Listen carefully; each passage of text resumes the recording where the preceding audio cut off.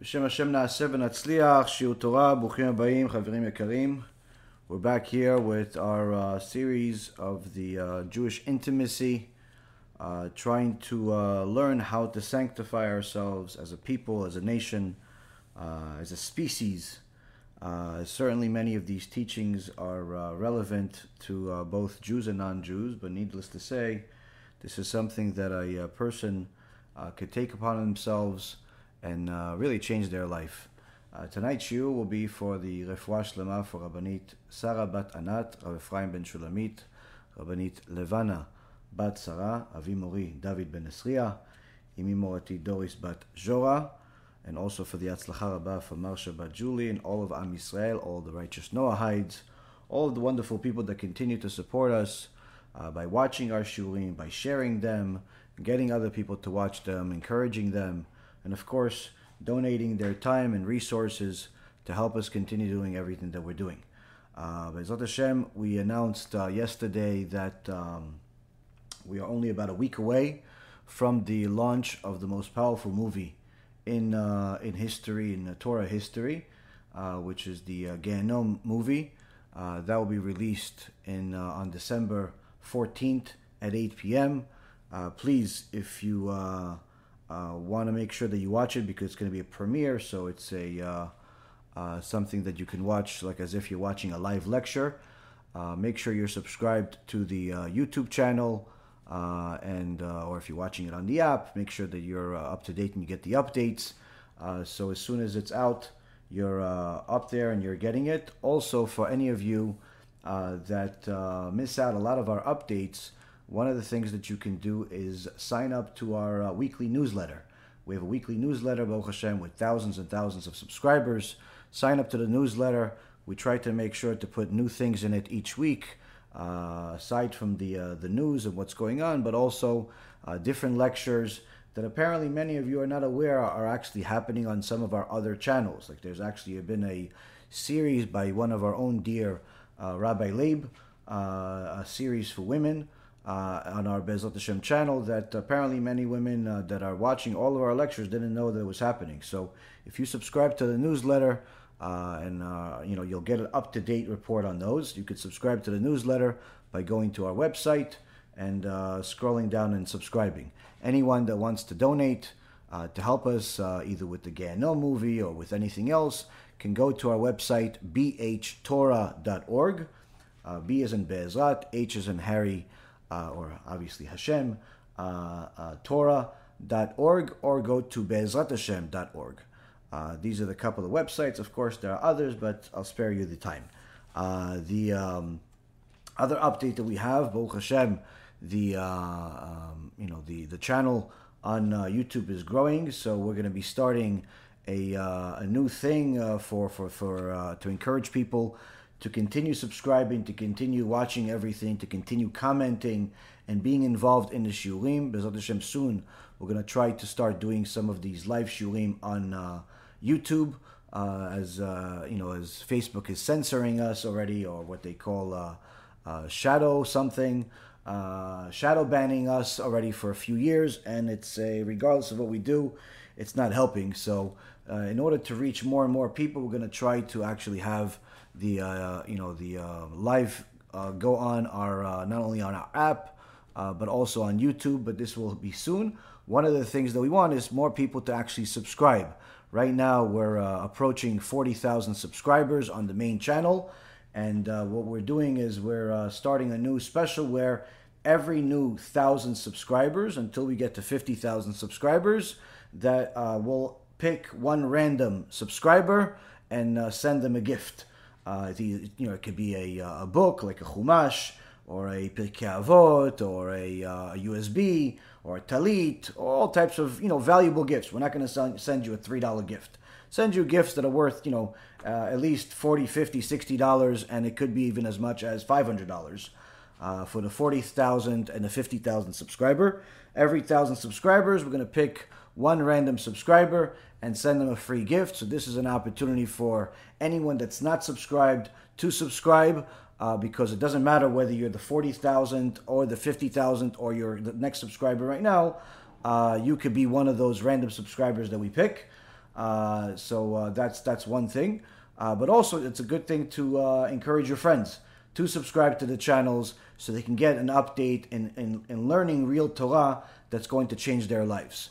Last thing, which we're probably going to discuss much more tomorrow, anyone that's noticed the new clip that we sent out that was part of our shiurim addressing or responding the morons from the Black Hebrew Israelites. They're losing their mind. I think they've already made about a half a dozen videos against me in the last 24 hours. So this is actually wonderful news, simply because it's getting us to the next point of our goal, which is to try to reach some of their victims, which is really their followers, and hoping that these people will actually join us by learning our Torah and simply compare apple to apple. And that's really one of the main things that I want to let everyone know.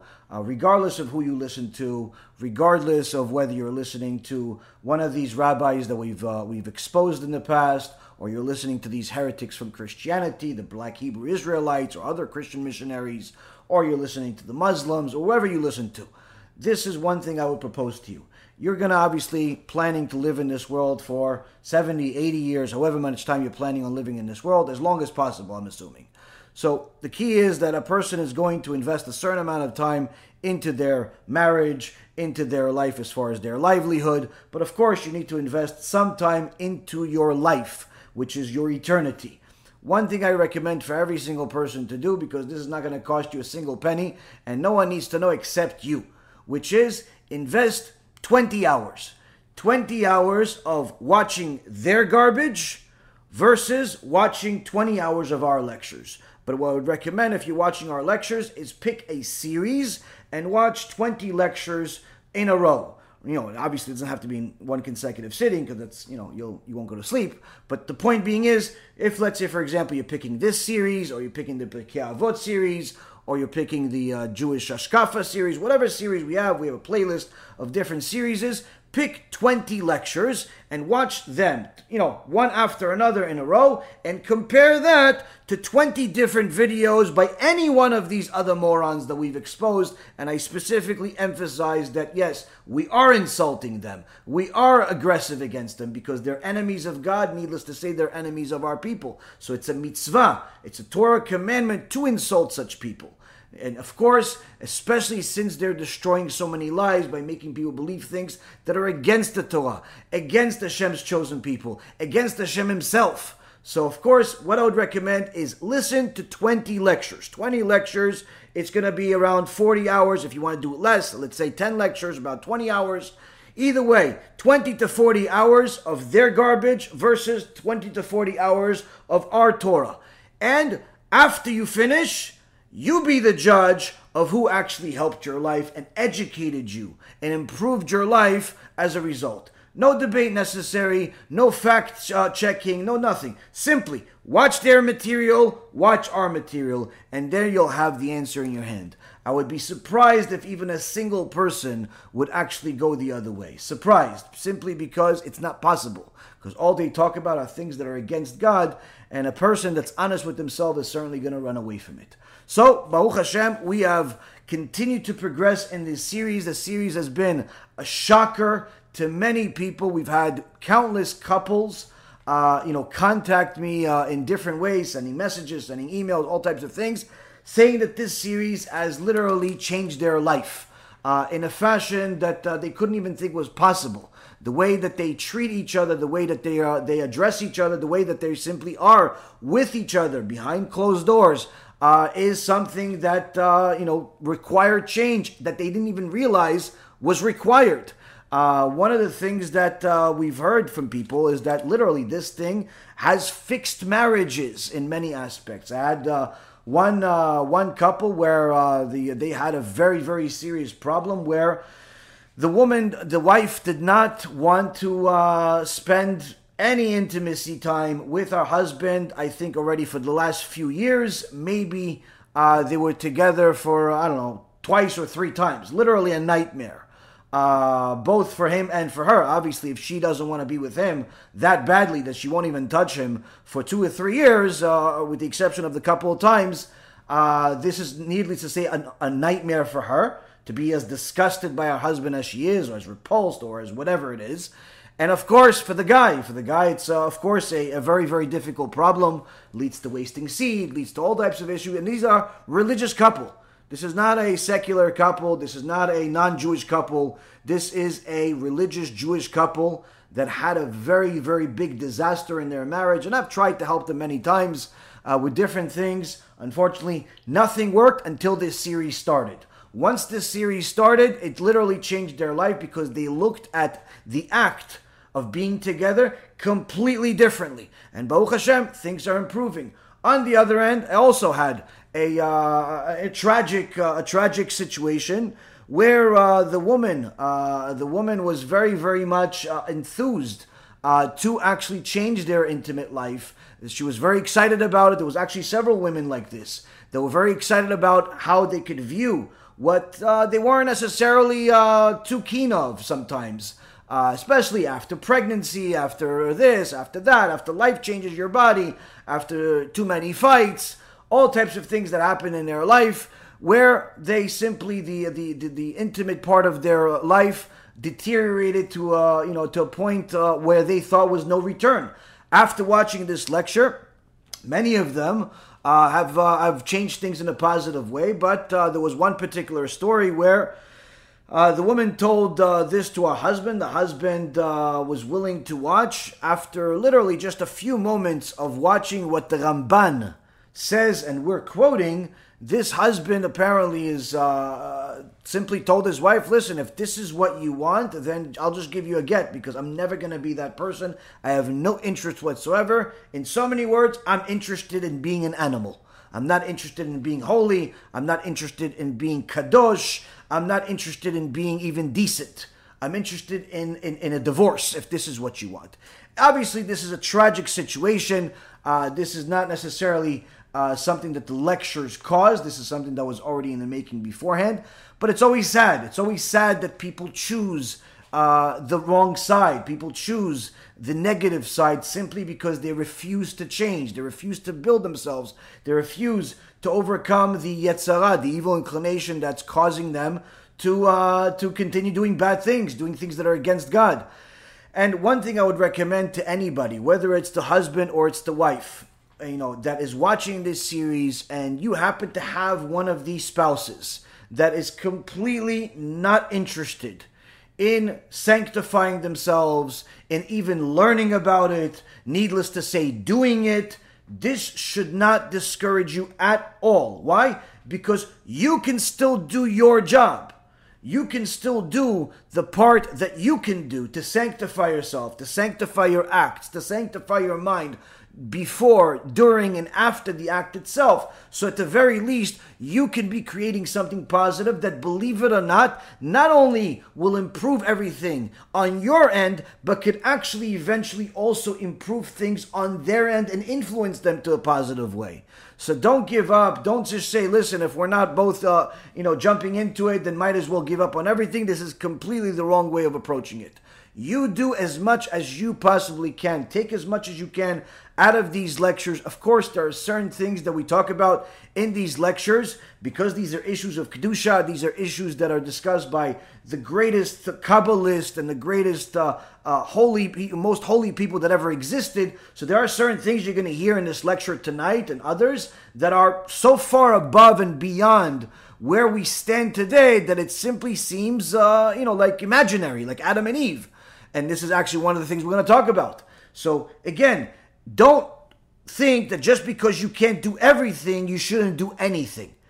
Do whatever it is that you can, even if that means having a pure mind for a few moments a day, having a pure mind during that time, having a pure mind a few minutes before it, whatever it is, whatever you can grab out of it, certainly it's going to help your life. And again, as the Ramban himself says later on in his book, this is actually something that applies to both Jews and Gentiles. It's not just for Jews.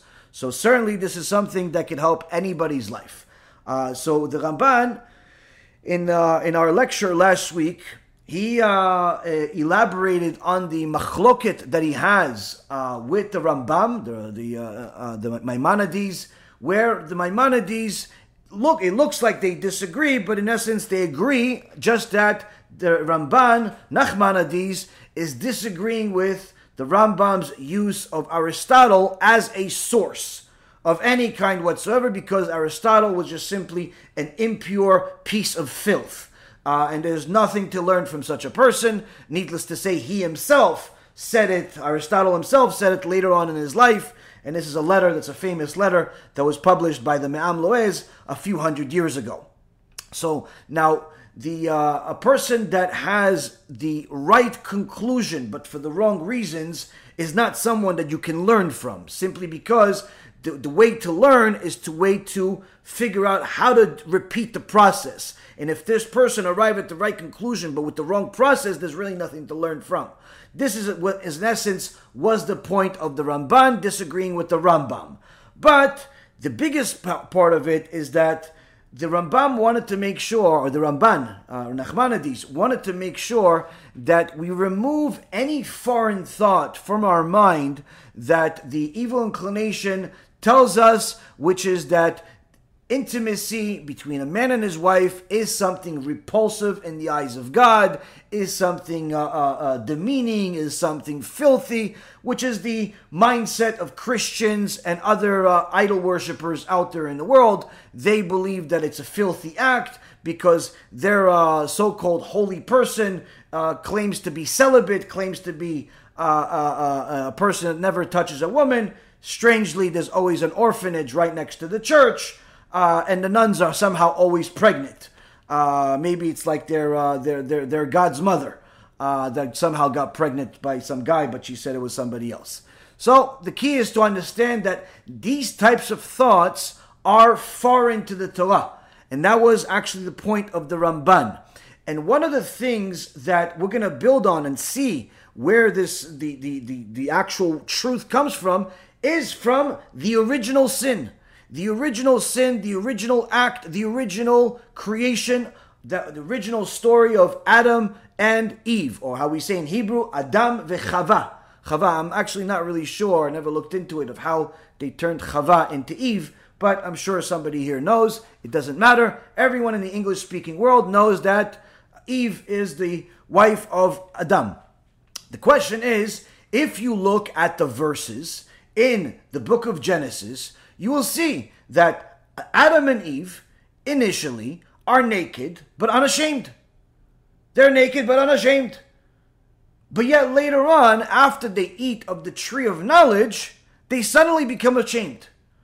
Now, of course, you would say, before they didn't know about bad, and now they ate from the tree of knowledge, so because they know about doing bad things, so therefore they're ashamed.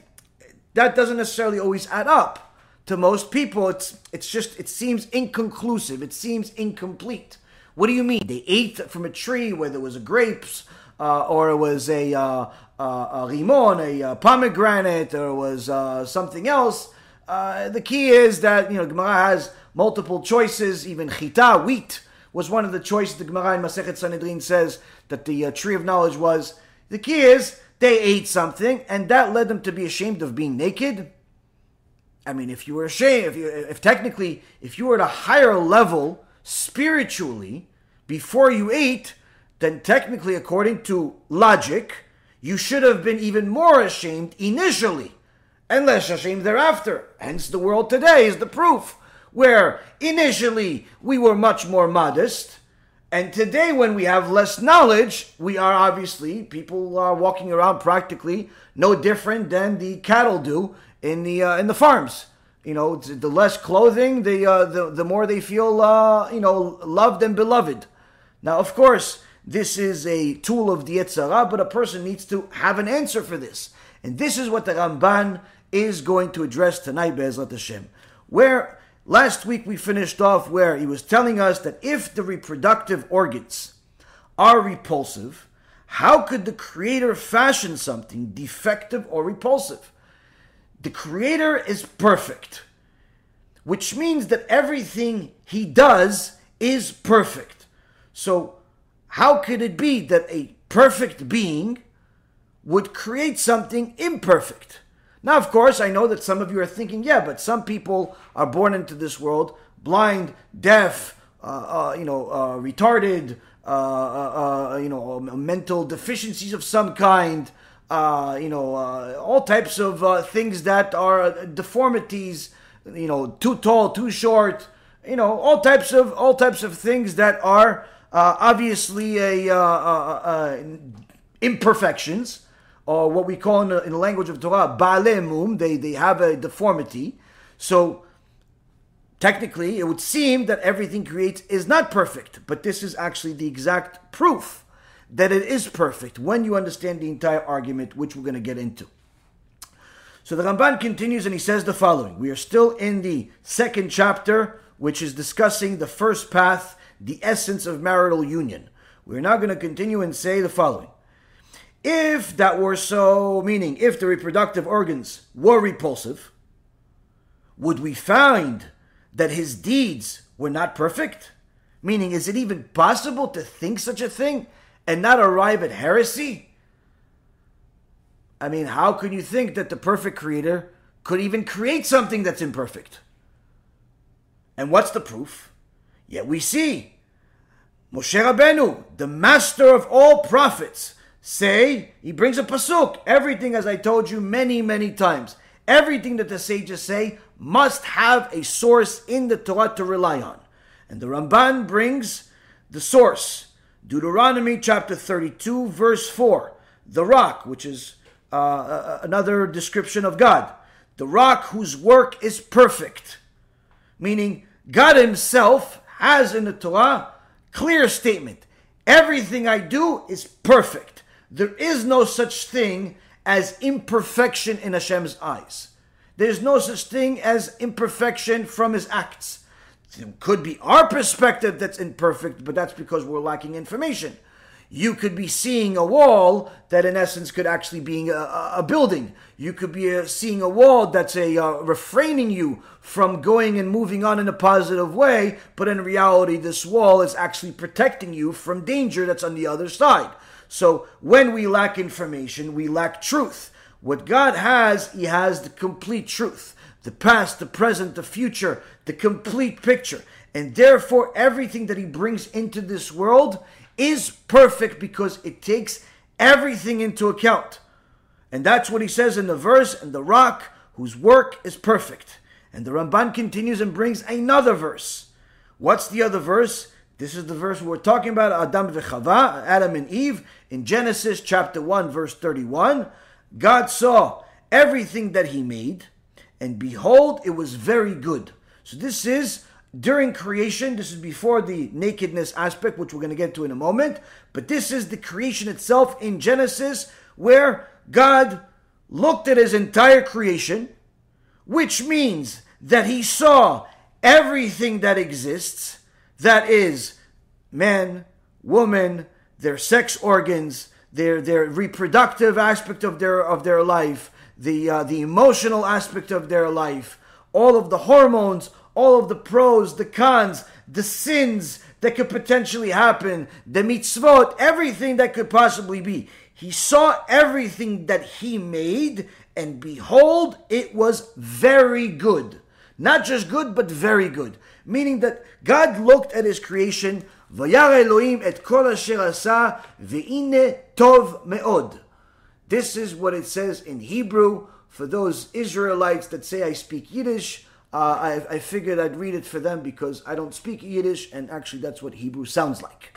But needless to say, to go back to our subject, we see that Hashem created everything, looked at the entire picture of his creation, and said, this is very good. Meaning, there is nothing imperfect, there's nothing missing, there's nothing deformed, there's nothing repulsive. And now the Ramban explains how this could be. But this matter is, as has been expressed, Baruch Hashem, blessed is God, where the Navi, the prophet Habakkuk, says, you are of eyes too pure to behold evil. The prophet Habakkuk, in Habakkuk chapter 1 verse 13, says about God, you are of eyes too pure to behold evil. Meaning that everything that Hashem creates is perfect, where it is impossible for it to be the wrong way, deformed, against what it's supposed to do at its creation point. What happens thereafter that's caused by people, that's a different story. But the creation itself is perfect. And therefore, nothing that's in creation is viewed by the Creator as something imperfect. Everything is as it should be, whether it's the things that we view as positive or the things that we view as negative, whether it's the things that are towards the ultimate purpose of serving Hashem, or even the things that would seem like it's against the purpose of serving Hashem, where you see the number of idolaters grow in the world, or the number of anti-Semites grow. That would seem like it's against the purpose, but this itself is also part of the ultimate plan. This itself is also viewed as perfect in the eyes of God. Not that God wants murders and rapes and negative things to happen, but in essence, this is part of the perfect creation. It's part of the perfect machine, the universe that He created, and therefore His eyes see only pure, only purity. Nothing is evil in itself, meaning that nothing has a separate power that's against God. Everything is part of the ultimate plan. Everything is a creation of the Creator. Nothing is something that is the opposite of it. And therefore, there cannot be before Him anything that is faulty or loathsome. And He created man and woman, and He created all their organs, prepared them in their form, and He did not create anything repulsive. The evidence is clear, says the Ramban, and what is said regarding the act of creation. In Genesis chapter 2, verse 25, and they were both naked, the man and his wife, and were not ashamed. Vayu shneim arumim, Adam veishto, velo yitboshashu. Here there's a clear verse in the Torah where HaKadosh Baruch Hu tells us the first two people, Adam and his wife, Adam and Chava, Adam and Eve, are there standing around in Gan Eden that's in this world. There are two Gan Edens, just like there are two Gehenoms. There's one that's a physical entity in this world, and there's one that's a spiritual entity, if you will, in the upper worlds. So they're in the physical Gan Eden in this world, and they're walking around naked. And they're not ashamed. In fact, to them, it's not even something to notice. They're not even noticing that they are naked. This is perfectly normal. Now, of course, even if somebody is an immodest person, even if they're an immoral person, they certainly would notice that they are naked. Even if they are doing it willingly and they're one of these filthy cows that is doing it as a profession, this, Rabotai, is still something that person would be aware of, so long as they're still somewhat, sane. An average person would know that they're naked. Here the Torah is telling us that Adam and Chava, they were not naked. They were not ashamed, meaning they were not even noticing that there is a different possibility, that there is something that they're supposed to be doing. Hence the fact that Torah tells us that they were not ashamed. But the question is, why do I need to know this? We of course know that everything that's in the Torah is there for a reason. The Gemara in Masechet Megillah says that how many prophets did Am Yisrael have throughout history?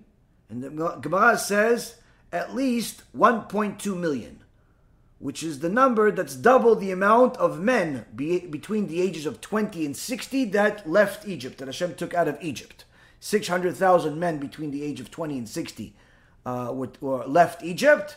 So the Gemara says at least double that were prophets throughout history. But yet, only 55 prophets are mentioned in the Tanakh. 48 males, 7 females. So what happened to the rest of these prophets? Weren't their prophecies important? Weren't their prophecies the word of God? Weren't their prophecies things that we can learn from? And the Gemara gives us the perfect answer. An answer that we've discussed in previous years that is really, if you dig into that answer, you understand how critical this answer is. The Gemara says, certainly the prophecies of everybody were important, but Hashem only included the prophecies that are relevant to all of the generations in his Tanakh. Meaning that the 24 books of the Tanakh, the 5 books of Moses, the books of the writings, the Proverbs, the Psalms, all these extraordinary books, the prophets, all of these extraordinary books are books that have every single word, every single sentence, every paragraph, every prophecy, everything. Something that is stamped by the Creator himself as relevant to every single generation, and in fact, every single person that will ever be will have some weight, some impact on that person. Whereas the other prophets, the Gemara says, the other 1.2 million prophets, their prophecies were pertaining to their generations. They were not prophecies that were, in essence, part of the eternal system. They were prophecies that pertained to their generations, hence the reason why God did not have them included in the Tanakh. Now, of course, some naysayers that want to fight and argue and debate and seem like as if they know more, will say, yeah, but maybe the 5 books of Moses were written by God, but yet the 24 books, the rest of the books, the 19 books were written by people. Yes, you're right, but they were all divinely inspired. They were all by Ruach HaKodesh. They didn't just pick any Harry Potter book and include it in the Tanakh. There were even some books that had an extraordinary amount of wisdom, but yet they were not included in the Tanakh because they were not divinely inspired. One of them was written by the son of Jeremiah. There's also books that had certain amount of holiness in it, certain amount of wisdom in it, that simply were not part of the Tanakh because they were not divinely inspired from beginning to end, and therefore they were not included into the Tanakh itself. But needless to say, all of the prophets, the 55 prophets that are mentioned in the Torah, and everything that they say, these are things that are relevant to every single generation, to every single person, at every single time. It's, of course, a person needs to learn how it's relevant to you and at different times during their life and so on. But the point being here is that if every single word and every single sentence and every single paragraph has such a high level of sanctity, high level of importance, then that's even more of a critical case against the purpose of this verse we just read in Genesis, of God telling us, and they were both naked, man and his wife, and were not ashamed. Now, you told me you created man. Good. You told me you took from his rib, as the Midrash says, Hashem picked the rib of the man instead of the leg, instead of the arm, instead of any other place, because the rib is always covered, it's always modest, which is the ultimate purpose of a woman, is to be modest. So you took the rib and you made that into his wife. Great. Then they had a little bit of a problem when the serpent came into the picture, fooled them into eating the tree of knowledge. Then you told us about how they had children. Then you told me about how they their children got into some trouble. Then you told us about how they one of the kids died. And then you told us about how they had another child. And you told us a lot of different things about Adam and Chava. Fine. We know the story. We know there's a lot of interesting things there. He named the animals. Each animal is named based on its purpose, because the wisdom that Adam HaRishon had was something that's beyond comprehension for us. I get it. What purpose does me knowing that they were naked and unashamed serve? I mean, if Chazal did not explain it, we could easily say this is a purposeless statement. What could I learn from it? Because certainly it's not relevant to today. You can't walk around today and say, no, I'm not ashamed to be naked, so therefore it's allowed. Obviously that's not the case. And certainly if this verse is there, it's relevant to you. It's not just relevant to what happened. The Torah is not a storybook. It's a book of laws that has stories in it in order to explain certain things that happen, explain certain things that need to happen. But here we have a verse that tells us both were naked, man and wife, and were not ashamed. Later on, of course, they were ashamed. So the first question is, what do I need to know this verse for? Second, why were they later ashamed? Now the traditional answer that I myself have even said, and others that I've heard have said, is that simple. They made the sin, so they gained, by eating it from the tree of knowledge, they gained a lot of knowledge, and that knowledge, in essence, made them ashamed. This is a little bit difficult to accept at face value, simply because the ultimate purpose of a person in this world that we learned from the Ramban himself in last week's shiur is to attain the knowledge of God. So it would contradict. If you're eating from the tree of knowledge, that means you attained knowledge. So therefore, if anything, you should be less ashamed, not more ashamed. This is, again, the way the rational, logical mind works without the help of the holy sages. Hence the reason why we need them in order to even know how to walk. So the Ramban explains to us, all this was prior to their sinning.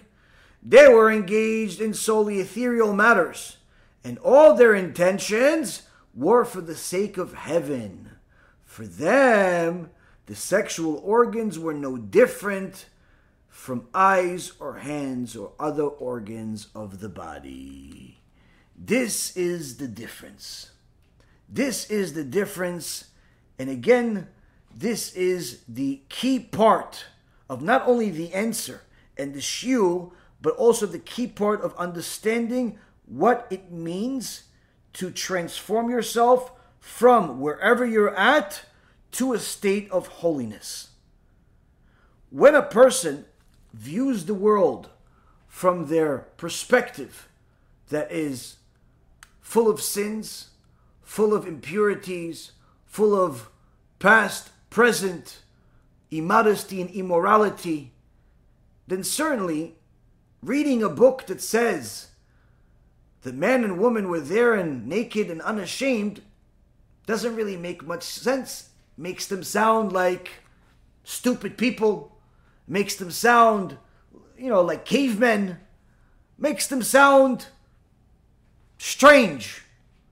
Doesn't really sound like they're elevated, they're holy, they're anything. But here, the Ramban elaborates. He says the reason why they were there naked and unashamed is because before they made that first sin, everything that they did, everything that they thought about, was for the sake of serving the Creator, was for the sake of heaven.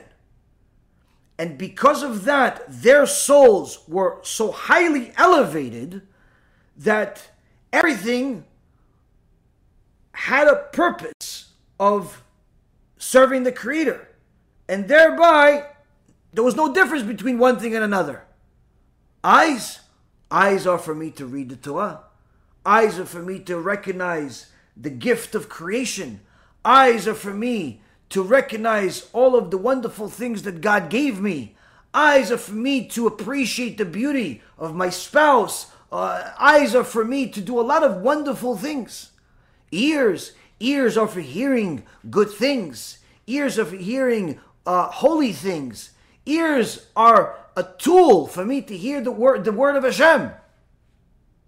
Mouth is for me to speak to my Creator. Mouth is for me a way for me to pray to Him and plead to Him and thank Him. Mouth is for me is to express my feelings towards my spouse. Mouth is for me a way for me to learn the Torah out loud, so therefore I can use multiple senses in order to serve my Creator during my learning, because that way I will be able to remember it, because if I'm learning out loud, then I'm also listening to myself. So I'm speaking, I'm listening. This is something that will help my memory, help me commit this holy Torah to my life, engrave it into my heart. This is why when they asked Rav Elchanan Wasserman, alav shalom, how is it that the Rav has such a wonderful memory that doesn't forget any Torah? And the Rav said to them, it's not true. I don't really have a good memory. I have an average memory. Yes, but the Rav remembers everything. We ask the Rav a question, he can give us a source, a page number, an answer for every halachic question. I mean, the Rav clearly has a good memory. He says, no, I don't have a good memory. If you ask me regular questions about different things, I don't have a exceptional memory. It's just that the Holy Torah tells us that a person that forgets his Torah is going to get punished. This is one of the teachings of Rabbi Shimon Bar Yochai in the Mishnah in Pirkei Avot. So I don't want to be punished, so I don't forget. Meaning the fear of punishment is why I remember, not because I have a good memory. This is one of the things that a person that knows how to use the tools that Hashem gives him, whether it's the Yirat Shamayim, the fear of heaven, or other things, this is how a person could literally elevate themselves to a level that's incomprehensible to a regular person. Your memory improves as a result of your fear of God. But it's not your memory for everything. It's only memory for things that are pertaining to your servitude of God. So here, the Adam and Chava are engaged solely in things that are for the sake of serving their Creator. And all of their intentions are for the sake of heaven. And therefore, their sex organs were no different than the rest of their organs, whether it be their eyes, their fingers, their hands, their legs, anything else. Now, if a person considers this and starts thinking about who is this Adam HaRishon? Who is this Adam HaRishon? How did he get to this point? What did he do? You're going to arrive at Gemara, Masechet Sanhedrin. And the Gemara says, Adam HaRishon was not something that you compare to anything in the world today. Not just because of his size, but simply the position that God put him in. Where the Gemara in Masechet Sanhedrin, page 59b, says that the serpent was really created to be the servant of man. And had the serpent not violated the law, saying bad things about God, causing Adam and Chava to sin, there was actually supposed to be a job, a role for the serpent to help man serve God by working for him. Where man was supposed to learn Torah all his days, and the serpent was supposed to go into different places in the world to go gather precious stones and sell it for him in the market in order for man to continue to learn Torah without being disturbed. But this was a very big loss, and every person, every Jew was supposed to have multiple serpents. Now, this wasn't only the job of the serpent. In fact, the angels themselves, the Gemara says, the ministering angels would roast meat for Adam HaRishon and strain wine for him. They would literally do a barbecue for Adam HaRishon while he was in Gan Eden. Now people ask, wait a minute. Gemara asks, Well, how did they make barbecue if he wasn't allowed to eat the animals? Don't worry. He wasn't eating the animals. They were bringing meat from heaven. So Gemara asks, is there such a thing, meat from heaven? So of course, you have the manna. It's like, yeah, but that was a special miracle for the generation of knowledge, the generation of Moshe Rabbeinu, that Hashem will bring down manna. It's like, no, but it's not just for them. There was also different times throughout history where Hashem made a miracle and brought different food from heaven. As we know that the one of the tzaddikim, Rabbi Shimon ben Chalafta, who was traveling along the road, and a bunch of lions, a pack of lions went on the road and started roaring at him. And he cries out to Hashem, saying, the young lions roar after their prey. This is a verse in Psalm 104, verse 21. Meaning he knows that they're roaring at him because they want to eat him. So he's crying out to Hashem. He was such a tzaddik that Hashem brought down 2 huge legs of meat. 2 huge pieces of meat. The lions jumped on one of them, and one of them was left for him. He took this, brought it to the Bet Midrash, and he asked the Chachamim, the Sanhedrin, asked them, is this kosher? He told, where'd you get it? Which butcher? What kind of kashrut? He goes, no, I'll tell you the story. I was on the road coming to yeshiva, coming to learn Torah. All of a sudden, a bunch of lions jumped in the way. They were about to eat me. I prayed to Hashem. Hashem, send me a miracle. These 2 huge pieces of meat fell down from heaven. The lions ate one of them and then went away. They were full. And one was left, and this is it. Chachamim say, of course it's kosher, because nothing that's non-kosher comes from heaven. Everything that comes from heaven is pure. So Rabbi Zera, one of the Chachamim, says, wait, what if it was donkey legs? Is that kosher too? What if it was an entire donkey? Came from heaven. Is that kosher too? Chachamim say, yes, if it comes from heaven, even if it's a donkey, it's kosher. Why? Because we have a tradition, part of our Torah, everything that comes from heaven is pure. It's perfect. So here we have the angels bringing down meat from heaven, cooking it barbecue for Adam HaRishon. Making him special wine, best type. This is how elevated he was. So he could learn Torah, so he could serve as creator. The serpent saw this and didn't like it. Got jealous and decided that he's going to try to destroy man by causing him to sin so he could marry Chava, so he could marry his wife. So here we see that Adam HaRishon was something very, very special. This was what Am Yisrael merited to get to at Mount Sinai before they sinned with the golden calf. At Mount Sinai, the Gemara in Masechet Shabbat says that the angels came to each and every single Jew and put 2 crowns on him. Elevated their wisdom, elevated their knowledge, elevated their being to the same level as Adam HaRishon. Meaning something that is unbelievable. Every one of them became a prophet already at Yam Suf, at the crossing of the Sea of Reeds. But this elevated them even more so.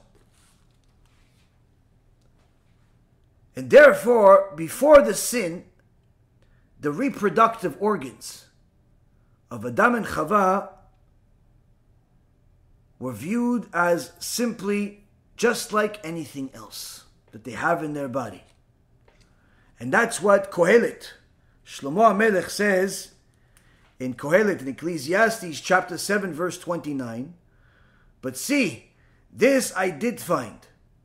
God has made man simple, meaning straight, but they sought many intrigues. Meaning that due to people's actions, they end up soiling the pure neshama that God gave them.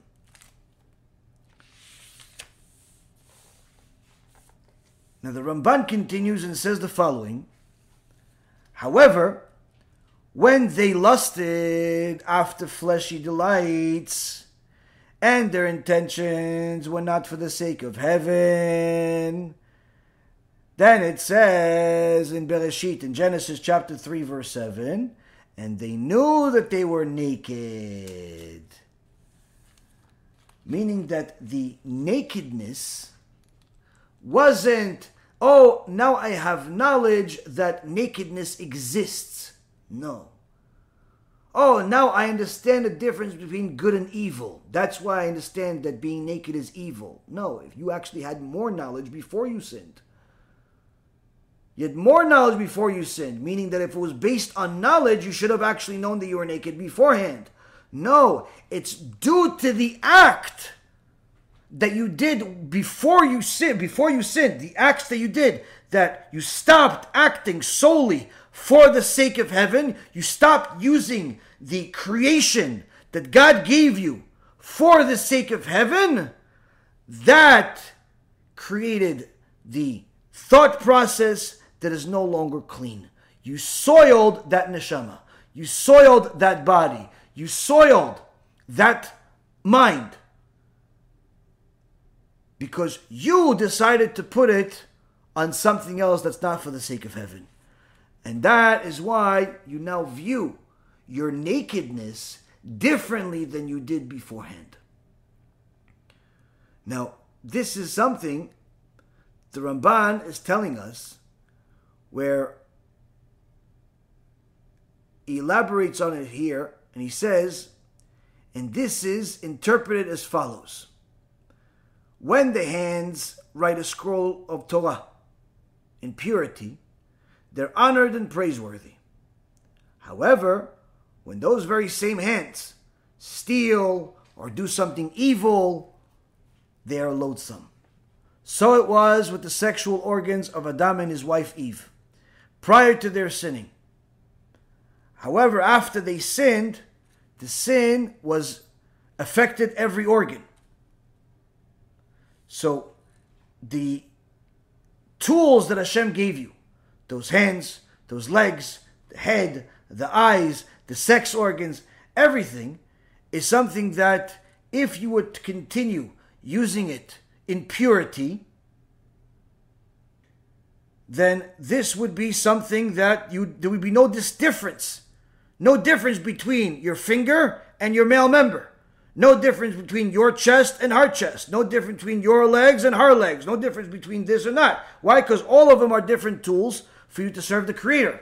The second that you used it in a evil way, you've changed the tool. You've changed the thought process behind it. You've changed its purpose. Just like if you write a Sefer Torah, your hands become holy.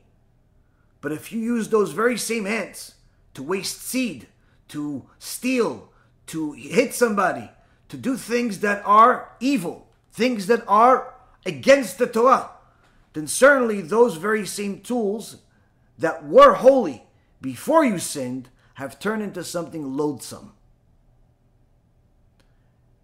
Now, where else do we see this? We also see this in Parashat Chayei Sarah, in Genesis chapter 24, verse 2, where Avraham Avinu is making a covenant with his servant Eliezer, giving him clear instructions to go find a wife for his son Yitzchak, but giving him the red line that cannot be crossed. Under no condition can my son marry a Canaanite, and under no condition can you bring my son over there. Go find somebody, bring her here. If you found somebody but she doesn't want to come, you've done your job, you don't need to do anything else. If you can't find anybody, can't find anybody. But the condition is, go find somebody from my family, not a Canaanite, and bring her back here. Okay, no problem. No. This is a very, very serious role. I need you to vow I need you to vow that you're going to listen to every word that I say.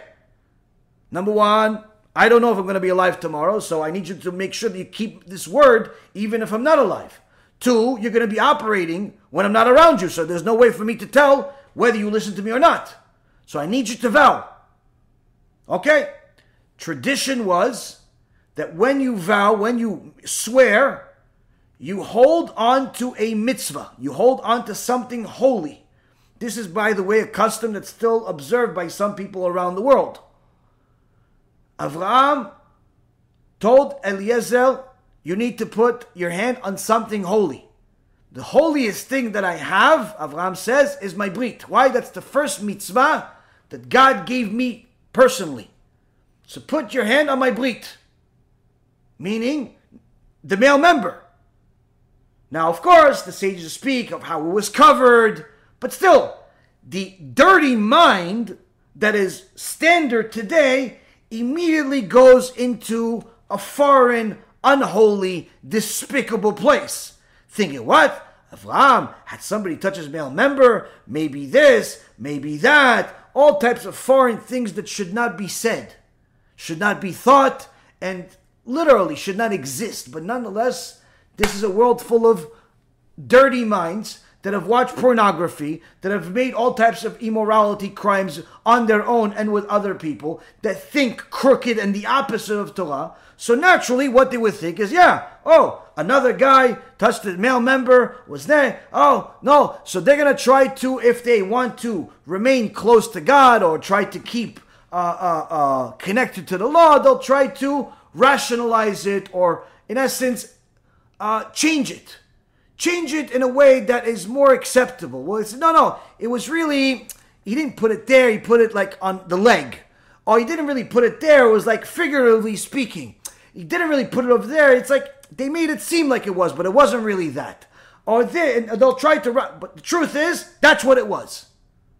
And this happened multiple times. Yaakov Avinu makes Yosef HaTzadik his son swear to him in the same exact way in Egypt, where he tells him that you promise me, you vow that you're going to bury me in Ma'arat HaMachpelah, the cave of Machpelah. Yes, the very same cave that false New Testament has a wrong address on.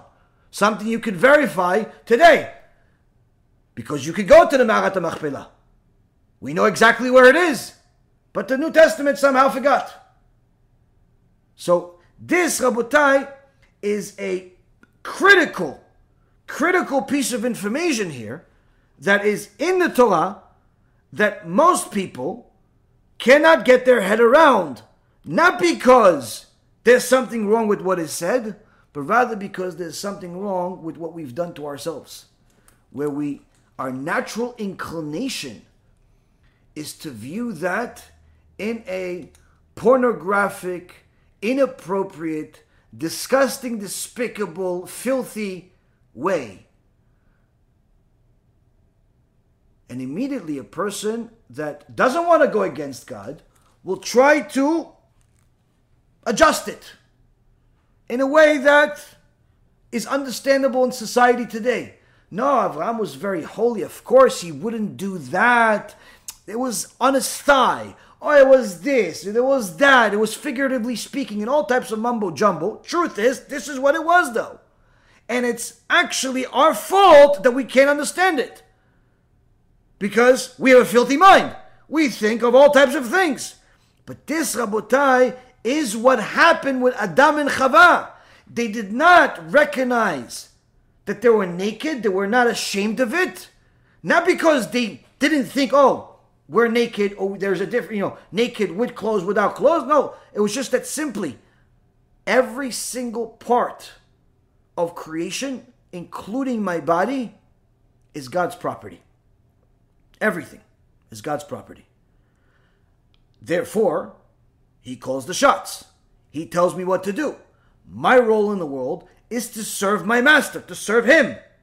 So that means this hand, I need to find a way to serve him with it. This hand, I need to find a way to serve him with it. These eyes, I need to find a way to serve him with it. Male member, I need to find a way to serve him with it. Feet, I need to find a way to serve him with it. whatever it is that you have, money, house, cars, whatever it is. I need to find a way to serve my master with this. And therefore, when everything becomes a tool to serve the Creator, they're all the same. They're all simply tools. There is no favorite tool, big tool, small tool, old tool, young tool, nothing like. Everything is a tool to serve Hashem.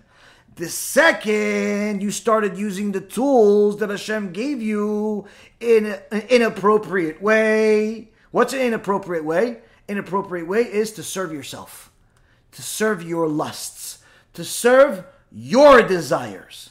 Meaning, you're here to enjoy yourself, and whenever you get a chance, you'll do something for your Creator. You're no longer a servant. In fact, you could even call yourself a master, since you're the one that's choosing when to serve and when not to serve. This is why Hashem called Moshe Rabbeinu Moshe Avdi, Moshe my servant. Why is Moshe Rabbeinu called Moshe my servant and nobody else is called Moshe my servant? Why is it? Why? Because Moshe simply removed his own personal desire. So much so that when God told him to leave his wife, Moshe did not even argue. Why would God want Moshe Rabbeinu to leave his wife? Because Hashem wanted to speak to Moshe whenever he wanted. All of the other prophets, including Aaron HaKohen, Miriam, the brother and sister of Moshe, Avraham, Yitzchak, Yaakov, Habakkuk, Yeshaya, Isaiah, everybody else, when God wanted to speak to them, they had to be prepared. They had to go dip in a mikveh, purify themselves. Sometimes they would have to fast. Sometimes they would have to go to sleep. They would speak to him during a dream, during an epilepsy, a meditation. Everyone had to prepare in order to speak to God. God did not want this with Moshe. He said, Moshe, I want to speak to you like one friend speaks to another, whenever I feel like it. No preparation. But the only way that's possible is if you are in a constant state of purity, which means you can no longer be intimate with your wife ever again. Moshe was the first and last person that God ever requested this from. So here we see that Moshe became the servant because he literally utilized every single bit of himself to serve the Creator. So much so that the Avot de Rabbi Natan says about the different conversation that God had with Moshe Rabbeinu during his last day. Literally during the last moments, Hashem wanted to appease Moshe. That even though he was taking his neshama, he wanted to show Moshe Rabbeinu how special he is. So he sent him the Malach HaMavet. He sent him the angel of death. The angel of death was scared of Moshe Rabbeinu. Moshe Rabbeinu was learning Torah. He sees the Malach HaMavet. What do you want? I'm studying. Malach HaMavet says to Moshe, well, I'm here to take your neshama. Moshe Rabbeinu says to him, Chatzuf! Shame on you! You're interrupting me while I'm learning Torah? Get out of here! You can't touch me when I'm learning Torah. Malach HaMavet ran away. Says to Hashem, Moshe doesn't want to come. Hashem laughs. Says to Malach HaMavet, go again, it's your job. Malach HaMavet comes. Bothers Moshe Rabbeinu again. Moshe said, what do you want again? He said, it's my job, I have to take your neshama. God sent me, it's my job. He said, I told you, get out of here, I'm learning Torah right now.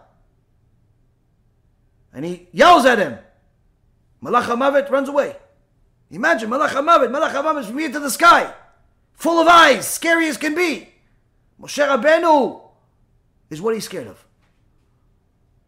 Malach HaMavet goes up to Shamayim, says to Hashem, he doesn't want to come. I can't do it. He's in the middle of learning Torah, I can't touch him. Hashem laughs. He says, go again, do it again. But he doesn't want to come. Go again, I said. Okay, go. He goes again. Moshe Rabbeinu gets upset at Malach HaMavet. He says, you're bothering me again. He takes his staff and he tarach the Malach HaMavet and takes out one of his eyes. Malach HaMavet runs. He goes up to Shamayim. He says, Hashem, I'm not going back. I'm finished. This guy almost killed me. You almost killed me. Hashem laughs and he comes to Moshe. He says, Moshe, my dear son, why'd you do that to the Malach HaMavet? He says, Hashem, I'm learning Torah. He wants to kill me. He says, but you know, Moshe, it's your time. You know it's your time. I need to take your neshama. The body of Moshe cries out to Hashem, meaning that he sanctified the body to such an extent that literally it became something different than what we could comprehend. The body of Moshe says to HaKadosh Baruch Hu, Ribono shel olam, master of the world, how could I serve you better outside of this body? If you take the body, you bury it somewhere in the world, it goes to waste. But this body has become so holy that it serves you with every single aspect to the point where it's in the same level as the neshama. It's in the same level as the neshama. The neshama of Moshe Rabbeinu, the body of Moshe Rabbeinu became one, mamash. Moshe Rabbeinu is got to the point that's unimaginable for us. And HaKadosh Baruch Hu loved Moshe Rabbeinu so much that he told him, I know, even though that's the case, still it's your time to go. This is your time to go. So he asked him, so why'd you send the Malach HaMavet then? If you were going to do it yourself? He says, because I wanted to make you happy, to show you how much I love you, that no one else in the world has the right to touch you other than me. Even Malach HaMavet, that's his sole job in the world, is to take their lives. He can't touch you. When Moshe Rabbeinu heard how much Hashem loves him, that was it. Hashem kissed him, the neshama went up to Shamayim, and that was it. But that means that a person can elevate their body to such an extent that every aspect of themselves can become a tool to serve God. Now, of course, I know some of you are hearing this. What are you talking about? I'm barely keeping Shabbat. I'm barely eating kosher. I'm barely protecting my eyes, even in my own bathroom. Like, what are you talking? Where is this and where is me? I got you. I know. I understand. The point is to understand where our tzaddikim were, where our sages were, where our forefathers were. Number one, so we can appreciate them. And two, we have something to aspire. Certainly, we cannot reach the level of Moshe Rabbeinu. But that doesn't mean you shouldn't try to do something better than what you're doing now.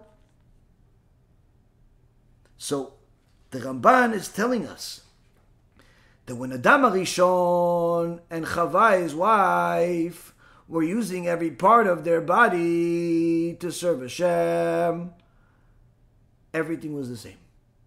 But the moment they lusted after fleshly delights for themselves, the moment they used their body for their own desires, for their own lust, for their own thing, that's when everything became different. Why?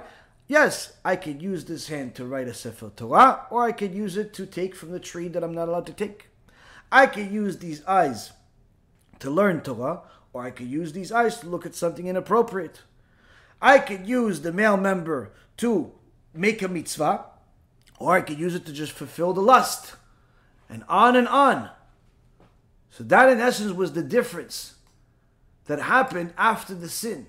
It wasn't the gain of knowledge that caused them to believe, to look at nakedness differently. It was the fact that they sinned that now made all of those foreign thoughts a standard. Now, of course, it's not a standard like us and people today, but the point is in their level.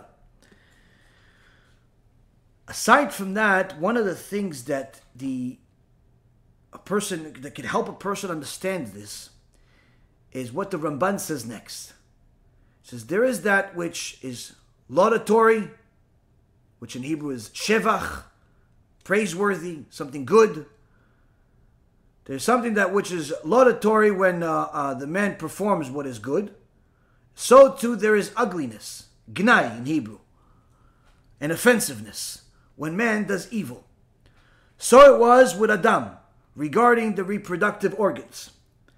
And thereby it is evident that God's ways are just, pristine, and pure. And so it is evident that all that is ugly results from man's activities. And regarding this, Shlomo HaMelech, King Solomon said, as I said, Ecclesiastes chapter 7 verse 29, "Behold, this only have I found, that God made man upright, but they have sought out many inventions." Initially, God created us perfect, with every tool that He gave us having a purpose to serve Him. Whether it's the tools that is our body itself or the tool that is the world around us. This is why when you read the Torah, you cannot read it literally, because there's an endless amount of wisdom in the Torah that when you read it in a different language, you're never going to get. When you read it without commentary, you're simply going to get to a mistake. For example, one of the examples I gave recently is read the first verse of the Torah. Now, if you read it in English from one of these false testament Bibles, it says, in the beginning of creation, blah, blah, blah. Great. Now, if you read it in Hebrew, Bereshit bara Elokim et hashamayim ve'et haaretz, first and foremost, you understand that Bereshit is not it's not the typical word that's used for beginning. Number two, you understand that this sentence was structured in a following manner. It's in a unique manner.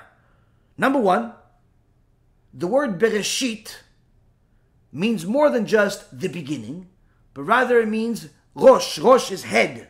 And the Ramban says Bereshit means with wisdom. With wisdom, God created the heaven and the earth. What does it mean with wisdom? With wisdom meaning that every single creation, the ones we're aware of and unaware of, the ones inside us and outside of us, the ones that are beyond us, the ones that are near us, every single thing, past, present, future, everything was created with wisdom, with a purpose, part of the ultimate plan of God. There is no such thing as something separate from the purpose. There is no such thing that has a power outside of that purpose. Everything is part of the overall system. Even idolatry of Yoshke that came into the world, of New Testament that came into the world for the last couple of thousand years, the Rambam elaborates, that too is something that is part of the ultimate purpose of the world, where even though they're all considered idolaters in the eyes of God, according to our Holy Torah, if you're praying to some guy, if you believe in the New Testament altogether, you're believing in something that is a false testament, heretical, and full of idolatry. And you cannot say that you believe in Jesus without believing in the New Testament or without believing in Christianity, because the only testament that attests to his existence, his righteousness, or anything positive about him is that very same false testament. And you cannot say, no, but the Quran also mentions him, because the Quran piggybacks off of the New Testament. Point being is, if you're reading the New Testament, you believe the New Testament, that means you are Christian and you're considered an idol worshiper in the eyes of God. But that does not mean that your existence is purposeless. Rather, it means that even the existence of the worst idolaters is still part of the ultimate purpose of the world, where the Rambam Maimonides says these Christians and the Muslims were part of the messianic mission, purpose of the world, where before they came into the world, these Christians and the different versions of them and the Muslims, there was only Judaism and idolatry, statues of all types, and all types of sacrifices to their statues and so on. That's what there was. So to take someone that's praying to a statue, to take someone that is burning their babies for the sake of their statue, to take someone that is relieving themselves as a way of serving their statue, there are all types of different idolatry in the world over the years. Anyone that wants to go into details of some of these things, go into the Gemara, Masechet Sanhedrin, the 6th chapter and 7th chapter, talk about all types of different idolatry that existed.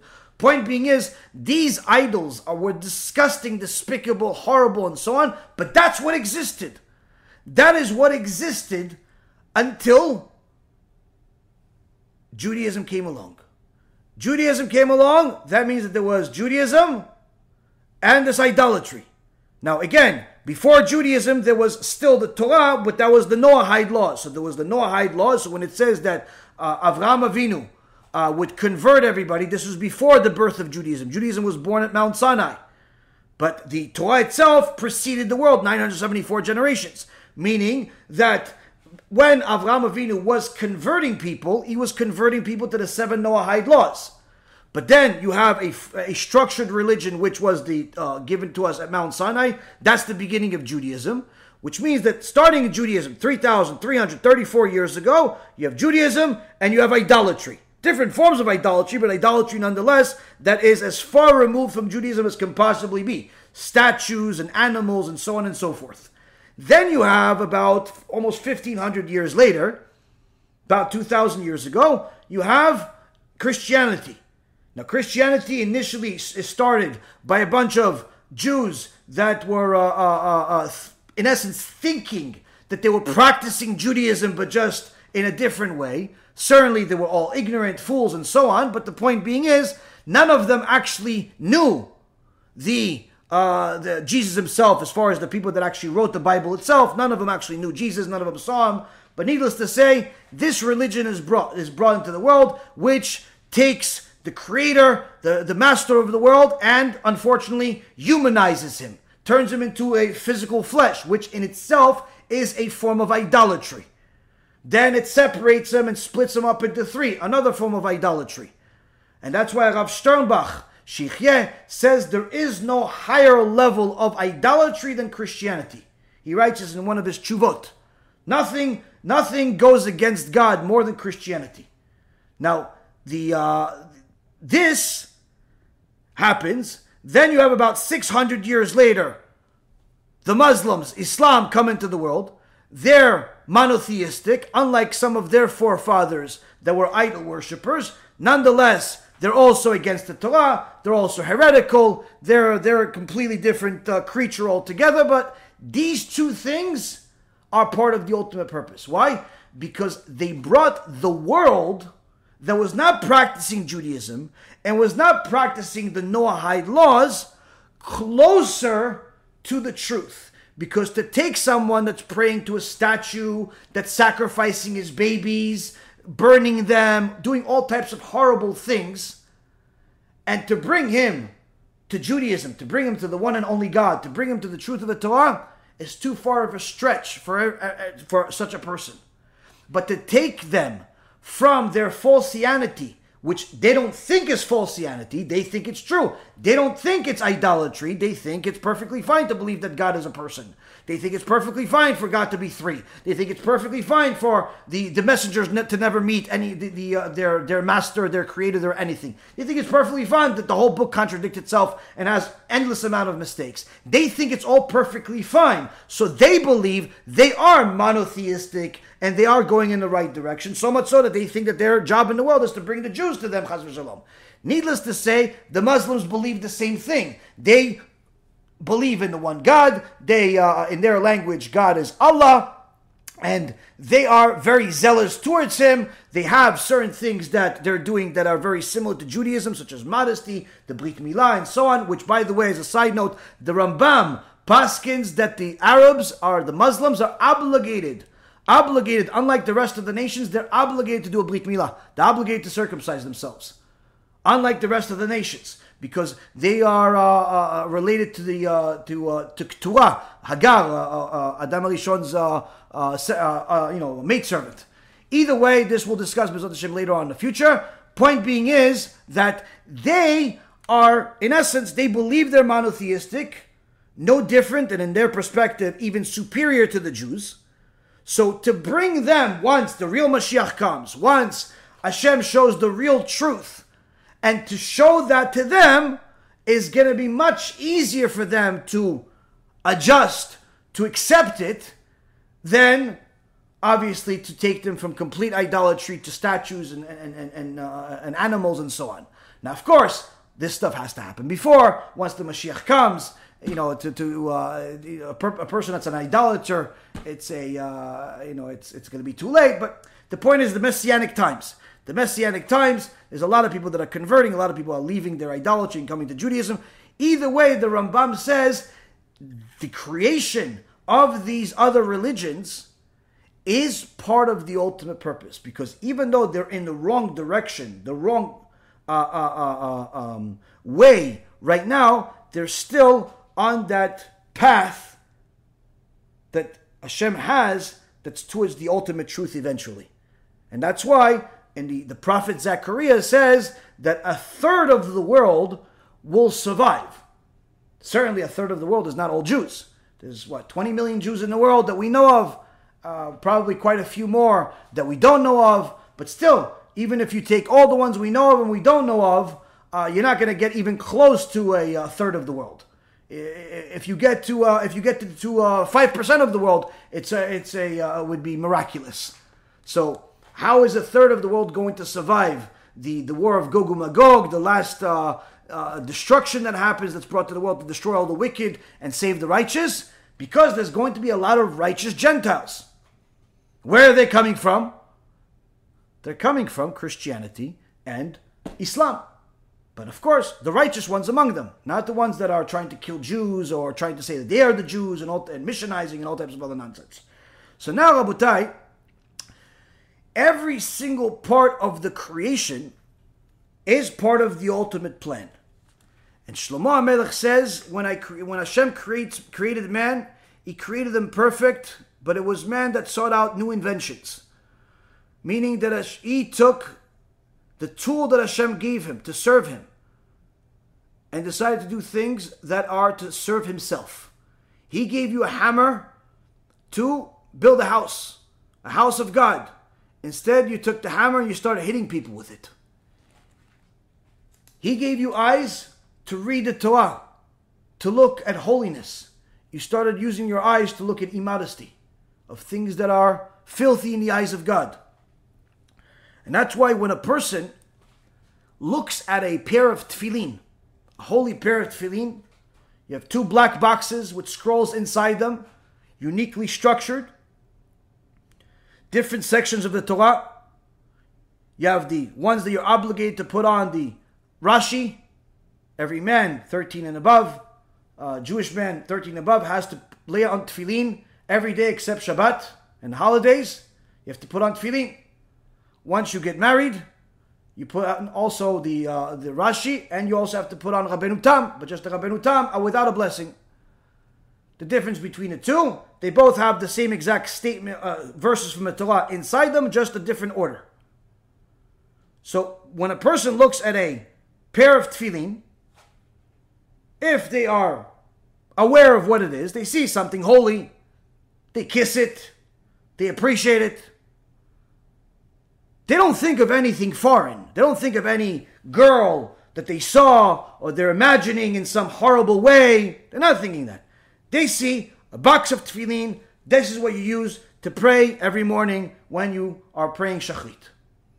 But yet, the moment they put on their tefillin, if they looked at any woman that was immodest in the recent past, whether it was on the way to shul, whether it was on the internet, or whether it was last week at work, wherever it was, all of a sudden that woman appears in their mind, and all of a sudden she doesn't look like a woman, she looks like some bema, she looks like some animal, she looks inappropriate, and it's in his mind. How can you think like that when you have tefillin on, you chamor, you donkey? How can you think that? How? No, I'm not doing it on purpose. You're right. Now you're not doing it on purpose. But when you looked at her last week or last night or on the internet or on your phone or on this or on the streets, that's when you did it on purpose. So you know what happened? I'll tell you what happened. You see, your eyes are two cameras. They don't need batteries. They don't need electricity. They just need your neshama to work. And everything that you look at, digitally, 4K, 50K, best picture in the world, everything, especially the stuff that's inappropriate. Why? The one that's behind the camera is the Satan himself. Everything. And it goes into the endless storage house that you have. 5 million terabytes of information in that mind. And guess what? Access to the information based on request, but not always your request. Sometimes it's his request. So you are going to work, you're going to do business, you'll think about numbers, you'll think about houses, you'll think about all types of things related to work. You go and try to think about HaKadosh Baruch Hu. You put on your tefillin and all of a sudden, all of the zonot that you saw over the last few months appear in your mind all at the same time in order and structure in different outfits. Hashem Yishmo v'yatzil. How did you do this to yourself? How did you do this to yourself? How did you do it? No, but I don't want to think about it. Yeah, you should have thought about that when you're thinking about it. So what are you going to say? The tefillin caused you to sin? No. Tefillin don't cause anybody to sin. You sinned, and therefore it affected you when you were putting on tefillin. This is why when they asked Rav Shach, alav shalom, one of the giants among giants over the last 100 years, Rav Shach, Kodesh Kodeshim, they asked him, Kvod Rav, there are sections in the Talmud, in the Gemara, that talk about the different parts of the female body. There are parts of the Torah, in practically every Masechet, that talk about the issues between him and her. Sometimes more descriptive, sometimes less descriptive. Sometimes it talks about the issues of incest and how it's forbidden and the punishment for it. But on the way to the punishment, it gives you certain details. Oh, she was with her father, she was with her sister, she was this, she was that. All of these things, we should teach that to young kids. 14 years old, 13 years old. They have all these hormones. Rav Shach HaKadosh says to them, we have a Masoret, we have a tradition. No one can get hurt from the Torah. No one can get hurt from learning Torah.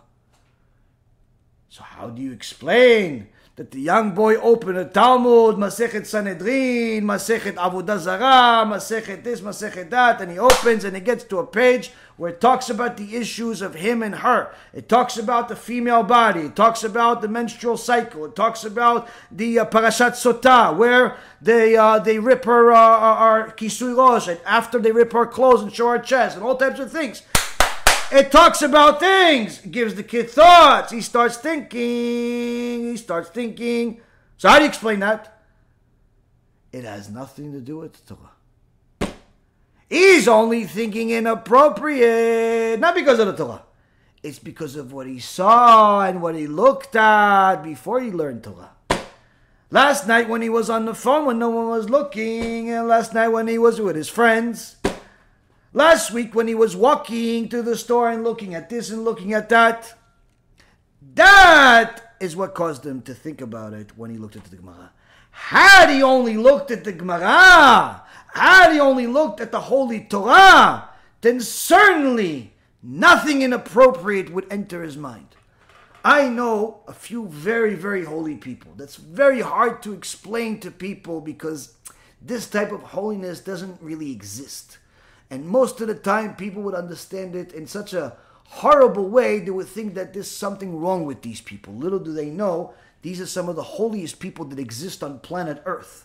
One of these people tells me one time when we're talking about different things, how they grew up, who did that. You know, this is a person that literally was like born inside a Sefer Torah. Glued to the Sefer, glued to the Torah, glued to everything. And learning and finishing the Shas many times before he was married, and somebody that was literally, I don't know, like something that's from a different generation brought into this world. And he tells me, listen, the things that, the way you grew up is not just different the way I grew up. The things that you saw, the things that you tell me you saw, the things that, you know, that he goes, I didn't know those things existed. I said, what do you mean you didn't know those things existed? How do you not know about women? And he says, you don't understand. I was so glued to the Torah, I didn't know about all of this promiscuity and the stuff that happens in the world. I'm like, how do you not know? He goes, okay, He goes, okay, you guys probably, when you were young, he tells me, you guys probably already grew up knowing, things about happen and, yeah, what do you mean? It's like, like the thing, and it's uncomfortable for them. The tzaddikim, they speak in a holy tongue. It's like, like where babies come from. I said, yeah, what do you mean? We learned this in public school, 5th grade. He said, yes, see, that's the thing. In my world, he tells me, I only found out after I got married. I said, excuse me? What do you mean? What do you mean after you got married? He goes, yeah, I only found out after I got married. Now, you talk to different tzaddikim. Baruch Hashem, I met a few tzaddikim in my life. Not all of them are the same. Some people are, somewhere in the middle, this, that. But when you talk to somebody that's like a different world, literally, you're in a different world. Why? Because the thought of not understanding the basic, I don't know, the biology of a person, it's so far from us. And how we were brought up, today, I don't know, kids that are 6 years old know these questions. But they've sanctified themselves to such an extent that they only allowed the things that are relevant to their servitude of Hashem at that time to enter it. I didn't need to know where babies come from until I was married. So what purpose is there to learn it?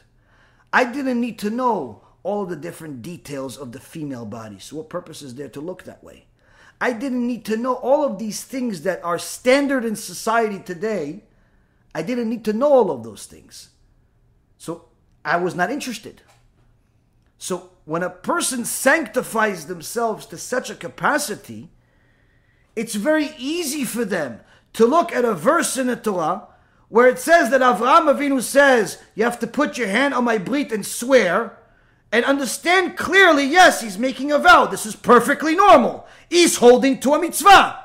But when you are, dirtied by society that you put yourself into and the choices you've made and the choices that sometimes were made for you, sometimes the latter more than the first one, either way, a person doesn't see things in such a pure form unless they start working on themselves really hard and starts cleaning out all of the filth, the spiritual filth that is covering their eyes and their neshama altogether.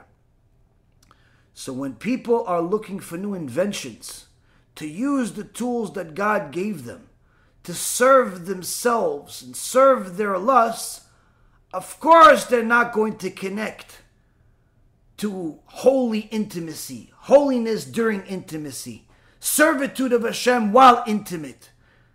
They have no connection to that because they believe they're in this world to serve themselves and sometimes do something for God so He doesn't kill you. So He gives you more money. So He does whatever you want. And in essence, turning the man into the master. And Chas v'Shalom, the creator into the servant.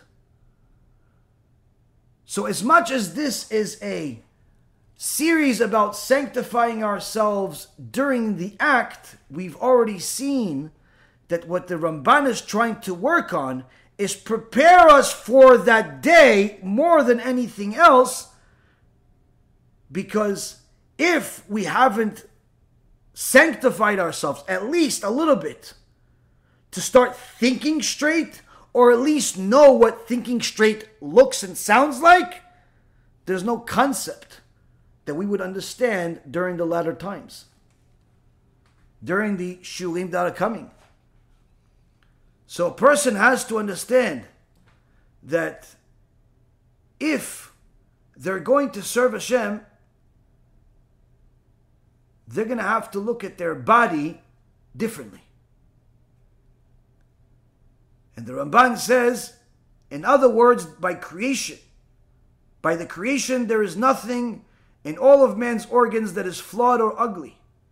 This being that since everything was created with divine wisdom and is perfect, as I said, the divine wisdom meaning Bereshit, exalted, good and pleasant.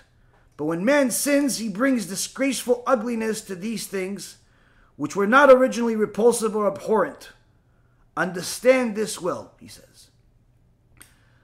A person has to understand that everything that Hashem gave you was given to you in as perfect condition as it could possibly be under the circumstances. What does that mean? Originally, before the sin, everything was given in the ultimate perfection of any possibility. Adam Rishon was both physically and spiritually perfect. He had the capacity that's beyond our comprehension to serve Hashem with every part of his being. The moment that he steered away from serving Hashem with every part of his being, and rather serve himself, even for that moment, even for a single act, that in itself opened up a can of worms of possibilities,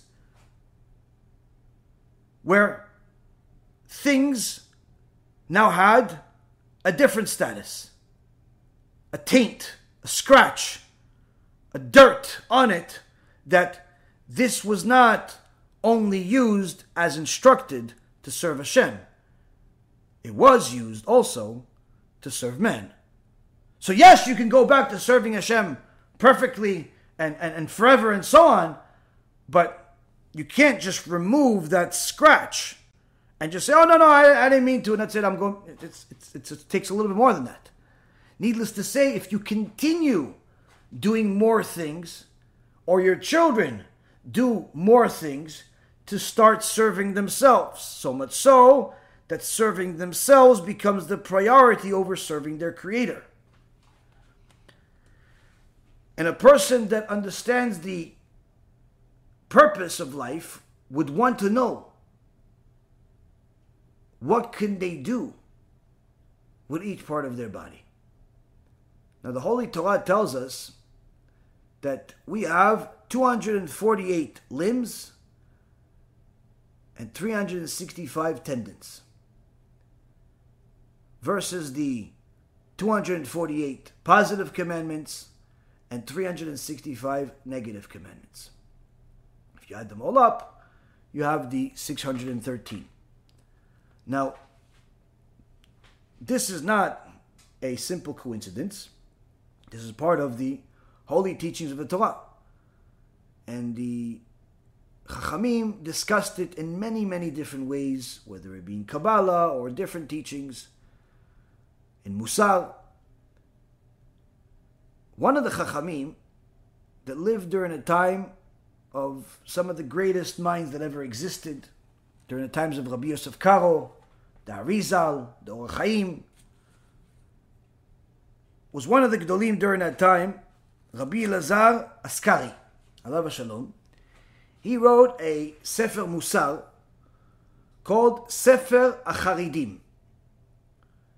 And he separates the mitzvot that we have based on the limbs. Meaning that he takes each limb, 248 of them, and he tells you all of the different mitzvot that are relevant to that limb. Now, when it comes to the male member, he says there are 15 mitzvot connected to the male member. And each one is connected to a different verse in the Torah. The first mitzvah is the Brit Milah that a father has to do on his son. This is from Leviticus chapter 12, verse 13.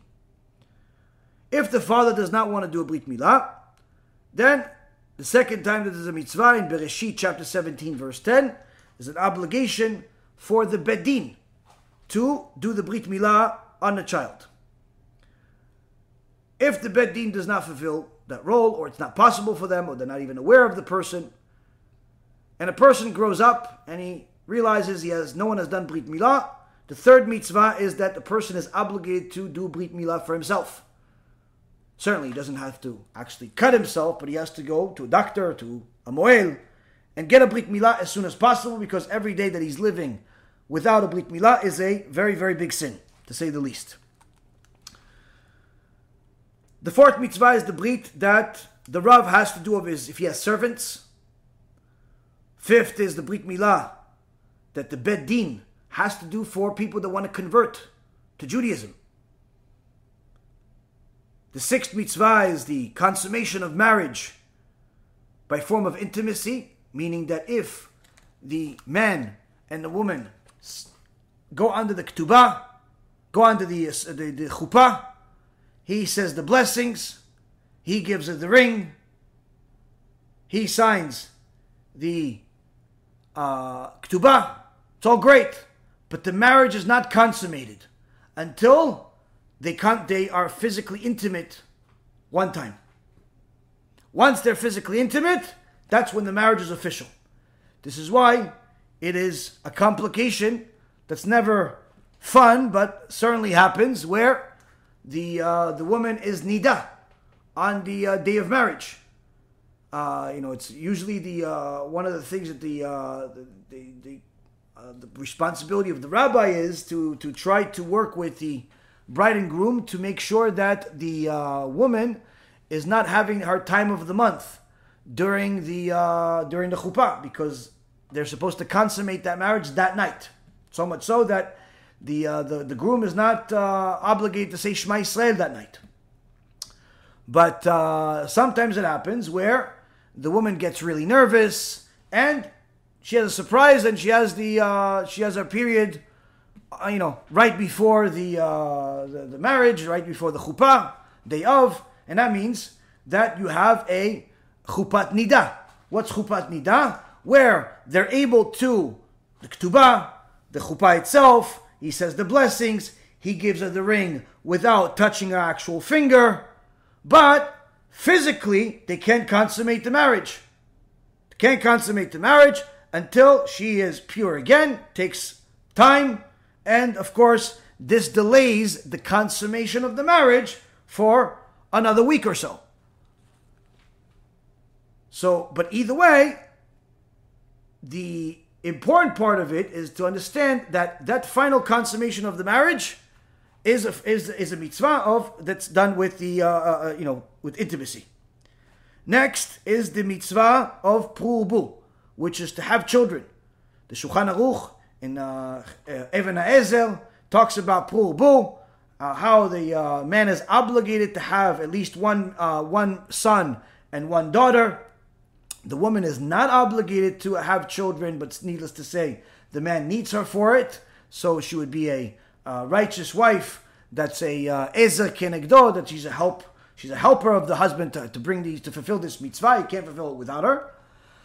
But pru'ubu is not just a simple mitzvah, because if a person has a son and a daughter and then stops having kids, and then one of his kids die, then he has to have someone to replace them. Meaning that by the time he dies, he has to have at least one son and one daughter still alive. Now, what happens if he dies and his son and daughter, one of them died? Well, he can't fulfill the mitzvah on his own anymore, and he's not going to have any more sons and daughters. But if his sons and daughters have kids, then he can fulfill the mitzvah of pru'ubu. Point being is, this mitzvah is a lot more built up and than people understand. And when people settle for thinking that I have one daughter and I have one son, I'm finished with this mitzvah, you're fooling yourself. Of course, this is also the reason why in previous generations it was praised upon for men to get married early. The Shulchan Aruch says in Even HaEzer, in the beginning of the Krach, it talks about how a Jew should get married at 18 years old. And the Gemara says that in previous generations, it was a sgula to get all of the blessings and protection you want from heaven if you married off your son at 13 years old. Of course, today, it's unacceptable for a kid that's 13 years old to get married. They would even call that pedophilia. The problem is that they allow kids to be promiscuous with girlfriends and boyfriends during that age. But yet if you told them that same kid wants to marry, they'll tell you, no, that's pedophilia, that's inappropriate, they're not ready. So they're ready to be sexually active, but they're not ready to get married. A little odd, to say the least, and hypocritical. But needless to say, it's a very important mitzvah to get married as early as possible. And a person that understands that marriage and having children is part of their servitude of Hashem looks at marriage and intimacy as something different than the way society looks at it. If you simply look at it the way society looks at it, you're either never going to get married or you'll get married way too many times. Either way, happy marriage is far, far away from you. Far, far away from you. Why? Because society looks at marriage as something completely the opposite of the way that it's supposed to be. So the Sefer Charidim talks about how having children is certainly one of the mitzvot and purposes of marriage, but it's certainly not the only purpose. Where there's actually a mitzvah, the next mitzvah, mitzvah number 8, mitzvat ona'ah. Mitzvat ona'ah is actually for a man to give pleasure to his wife. This is one of the 3 things that a man signs on the ketubah. When he signs a ketubah to acquire his wife, to marry his wife, he is obligating himself to provide for her financially, to provide her food and sheltering and clothing, and also to provide her intimacy whenever she wants. So the mitzvah obligation of that is on him. It's not on her. So it's critical for a person to know that this is also an obligation during pregnancy, meaning that he can't just be with her whenever he feels like it and when she looks like she's 18 years old and never pregnant. He also has to be with her when she wants to be with him, even during pregnancy. There's a special importance for that. That's why the mitzvah of onah. He also has to be with her when she's no longer able to have children anymore, whether it's because of age or otherwise. Point is, this is mitzvah number 8. Mitzvah number 9 is separating from his wife. Separating from his wife when she has her period or when it's days that she could potentially get her period.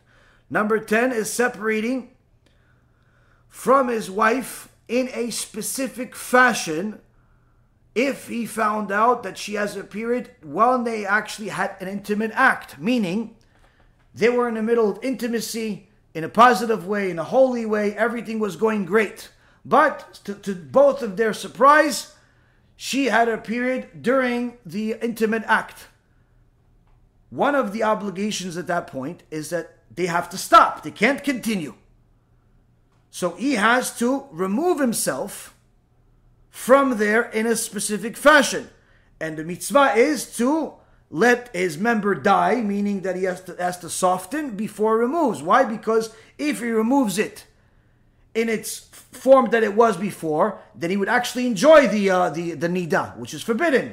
Again, this is a mitzvah a person would never learn, would never know by simply reading verses in the Torah or by simply waiting for somebody to tell them in their on their Shulchan Shabbat. If you don't learn, you're never going to know. So the Sefer Charidim tells us this is also one of the mitzvot of the person. This is, by the way, Gemara Masechet Shvuot, page 18a, is the source for that. Also, yes, there's a mitzvah of giving his wife a get, leaving her and no longer being allowed to be with her. Once he gives her a get, he's not allowed to be with her anymore. Number 12, mitzvah of Yibum. Although this is no longer practiced by the majority of Jews in the world today, the mitzvah of Yibum is a biblical mitzvah that we find in the parasha next week, where if a man marries a wife, but the man dies before they have any children, is a mitzvah for his brother to marry his wife and have children. Where the Chachamim in the world of Kabbalah say that they would actually, his neshama would reincarnate through the children. But the point being, there's a special mitzvah of doing that. If they don't want, then they would do something called chalitza. But this again is one of the mitzvot that's connected to the intimacy of a man. There's also the mitzvah, the 13th mitzvah, which is the reason why we've read the first 12 really, which is Kedoshim Tiyu, to be holy. And the Sefer Charidim says, what does it mean to be holy? To be holy, we learn from the holy Ramban, Nachmanides, the very same one that we're learning his Sefer right now. Where to be holy is not only to be holy based on the things that are forbidden to you, meaning that you stay away from whatever's forbidden to you. A woman that's nida, a woman that's married to a different man, a sibling, a parent, a mother-in-law, a mother's mother-in-law, and so on. There is quite a few prohibitions, but that's not going to attain you holiness, says the Ramban. You want to attain kedusha, holiness, you also have to manage your consumption of the things that are permitted to you, meaning that even though it's kosher food and you're allowed to eat it, it doesn't mean you should. Even though she's your wife and you're allowed to be with her, it doesn't mean that you need to be with her like a chicken. Even though there is plenty of things that are allowed, it doesn't mean that you should do all of them. So, to sanctify yourself is to manage your consummation, your consumption, and your joy from what is permitted to you. That's how a person elevates their neshama. Now, another one is the next few mitzvot have to do with the kohen. He's not allowed to marry the divorcee. He's not allowed to marry even if it's own former ex-wife. He's not allowed to marry a zonah. A zonah is a woman that was already with another person outside of marriage. She was with a non-Jew one time. She's considered a zonah. This is why you'll see in this week's parasha that the brothers, Shimon and Levi, say, that this Shechem that raped their sister Dinah, it says, that she's going to be like a zonah, like a harlot, because that's what happened when a Jewish woman is intimate with a non-Jew. She is considered halachically like a zonah, like a harlot. So of course, she needs to do tshuva. Of course, this is something that is not a favorable thing, but nonetheless, it doesn't mean that she needs to continue living that life just because she made a mistake. Needless to say, these are different things that the Torah itself brings light on, sheds light on. And it affects the sanctity that a person has at that moment. Now, where they are, male or female, doesn't necessarily mean they have to stay there. Even if they're the biggest sinner on planet Earth, it doesn't mean they have to stay there. Even if they're the holiest person on planet Earth, it doesn't mean they will stay there unless they continue serving Hashem. So, the key is to understand that if you look at your body as another tool to serve the Creator, in fact, many tools to serve your Creator, then you will be able to sanctify yourself even during your acts of intimacy, even during acts of eating and drinking, during every aspect of your life, during every step of your life. But if a person looks at their body the way that the Satan wants them to look at their body, as simply a way to consume pleasure, then of course this person is going to be as far removed from holiness as some people out there, where they hear, holiness during intimacy, and they literally have an allergic attack. Why? To them, it's purely an animalistic act, nothing more, nothing less. Sad, but true. This is what people think. So, the person that wants to attain holiness has to start, using their body for more than just physical pleasure. Now, to get to where we want to be is not going to happen if we simply paint a picture of where we want to be. Meaning, if, let's say, for example, a person wants to have some level of holiness during every act of intimacy, if we simply paint that as the picture, okay, just be holy and good luck to you, that's usually not going to work. Why? Because generally speaking, people do not attain their goals. They usually attain part of their goals. In the business world, I remember I used to tell my employees, the amount of money that you will make in this business and in life in general has a lot to do with your perspective or money. What you view as a lot of money. If you view $1 million as a lot of money, your full potential is probably around $400,000 to $500,000. You're not going to reach $1 million. If you view $10 million as a lot of money, then you have the potential to make several $1 million. If you view $100 million as a lot of money, then you could make that kind of money, $40, $50 million.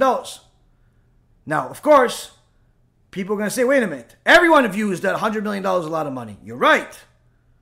But what I mean is that if you view $100 million as a lot of money, yet $10 million, it's not a lot of money, then you have the potential of reaching that higher level. But if you think all of those numbers are a lot, then the perspective that you have is the lower number. Either way, the way people generally are is that they have certain goals and aspirations, but usually they lose steam once they are close to halfway there. This is the reason why it's very important for a person to learn as much as they possibly can about the ways of the tzaddikim, the ways of the righteous, and how they behaved and how they were and what they did, even though most of the time what they did is far, far removed from where you are and sometimes even where you could be.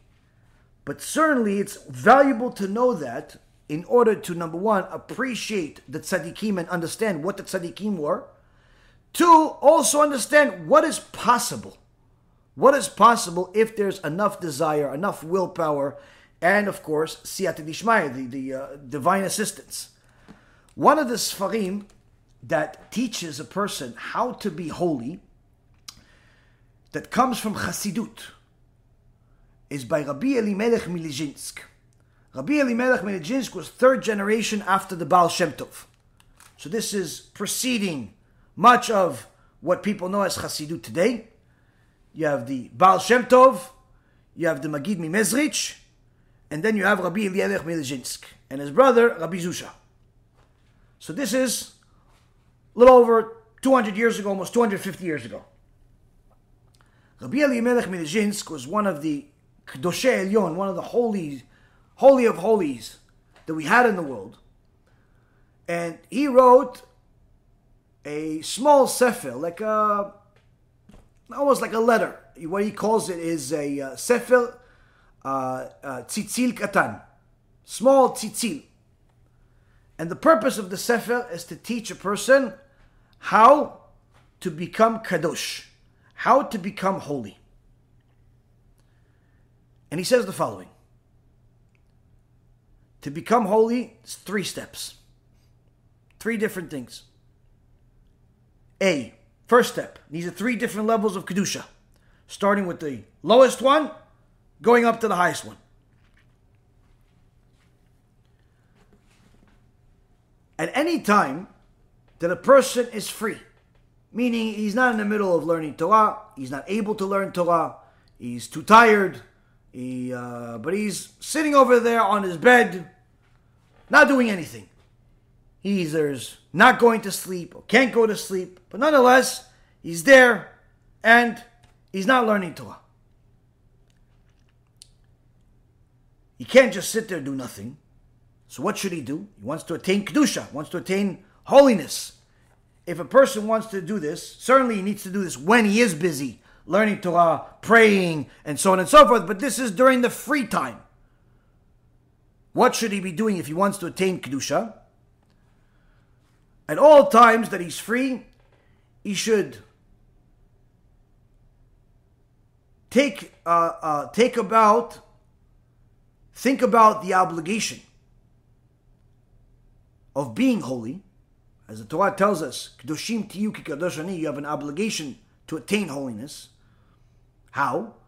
By imagining that there is a bunch of idolaters that are trying to make him go against God, either by bowing to an idol, serving some type of idolatry, murdering somebody, or making a sexual crime.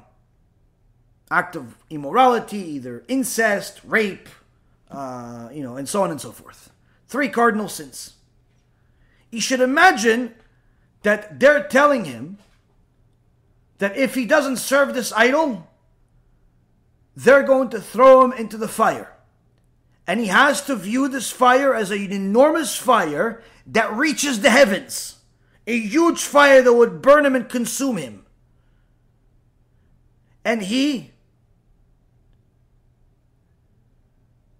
is fighting for the sake of Kiddush Hashem, sanctifying Hashem's name, and telling them under no condition will I serve this idol, will I make this sex crime, will I do any of these things? And he jumps into the fire!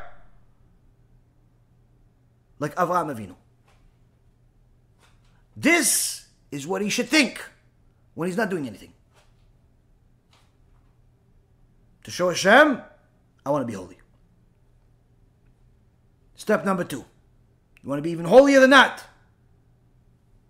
Holier than that. Now, of course, I already know. Everybody's watching this saying this is insanity. I get it. Insanity to some, a dream for others. Needless to say, level number 2.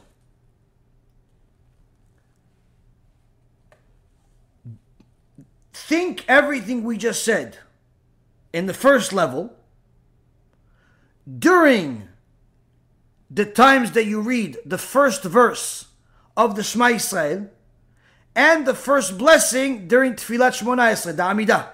Think of that. Think of these idolaters telling you they're going to throw you into a fire if you don't bow to their idol, you don't serve their yoshke. They're going to throw you into a fire. And you, not waiting for it, you're jumping into the fire. Never going to serve an idol. Never going to become a Christian. Never going to become an idol worshiper. Not happening. But they're not letting you now jump into the fire. But this time, Rabbi Eliezer Melech Medellin says, no, they catch you. And they start peeling your skin. And they say, go serve the idol, we're going to peel your entire body. And you are thinking vividly the experience and the agony that you're dealing with because you're not going to serve an idol. That's level number 2. Level number 3. All of what we just taught at level 1 and 2 with the agony and pain of being tortured, the worst possible torture by one nation after another, is torturing your Jewish body, and you are supposed to think this during the times that you eat and during the times of intimacy, says Rabbi Elimelech Mezhinsk. Think this, and think, Akadosh Baruch Hu, I'm enjoying the thought of fulfilling the mitzvah of sanctifying your name, that I'm sanctifying your name in my mind right now, that I'm going through this death in my mind, much more than this steak, much more than this intimate act. Of course, you don't tell this to your wife. This is all in your mind, because if you tell this to your wife, you're probably not going to have a wife.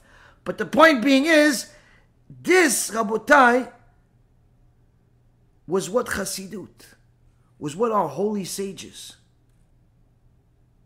taught, learned, lived. And Rabbi Elimelech is just from a couple of 100 years ago. The Ramban that we're learning from this entire Sefer is a Rishon. He's from 750 years ago. Needless to say, even higher level of holiness, higher level of sanctity. So, to reach that level of holiness, certainly it's far, far away from us. But like I said multiple times, in order for us to accept the small things that is within our power, our attitude towards how we use our body, how we use our eyes, what we listen to, what we speak, when to be intimate, with who, with when, and so on, the things that are within our control, the things that really distinguish us from simply being animals. It's much easier to take those on and increase our level of sanctity once we know that, hey, the highest level of sanctity is far, far higher than this. So at the very least, do what you're doing. Do what you can. Do what you can. Why? You're going to need this extra. You're going to need this extra sanctity. Because there's going to come a time you're going to need some extra merits for Hashem to help you. At some point during your life, whether in this world or during your judgment, you're going to need those extra merits. And those extra merits are what can literally change the judgment from one end to the complete other. The prophet Isaiah, in chapter 4, verse number 4, says to us, in the name of God,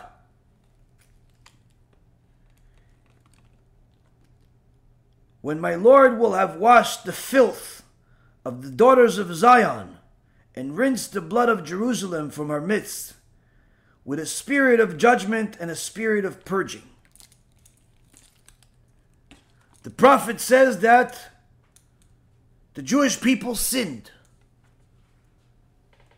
They took on all types of things that were forbidden, idolatry, adultery, immorality of all kinds, and they dirtied their souls and soiled them with spiritual filth that is no different than the filth that you would find on a baby.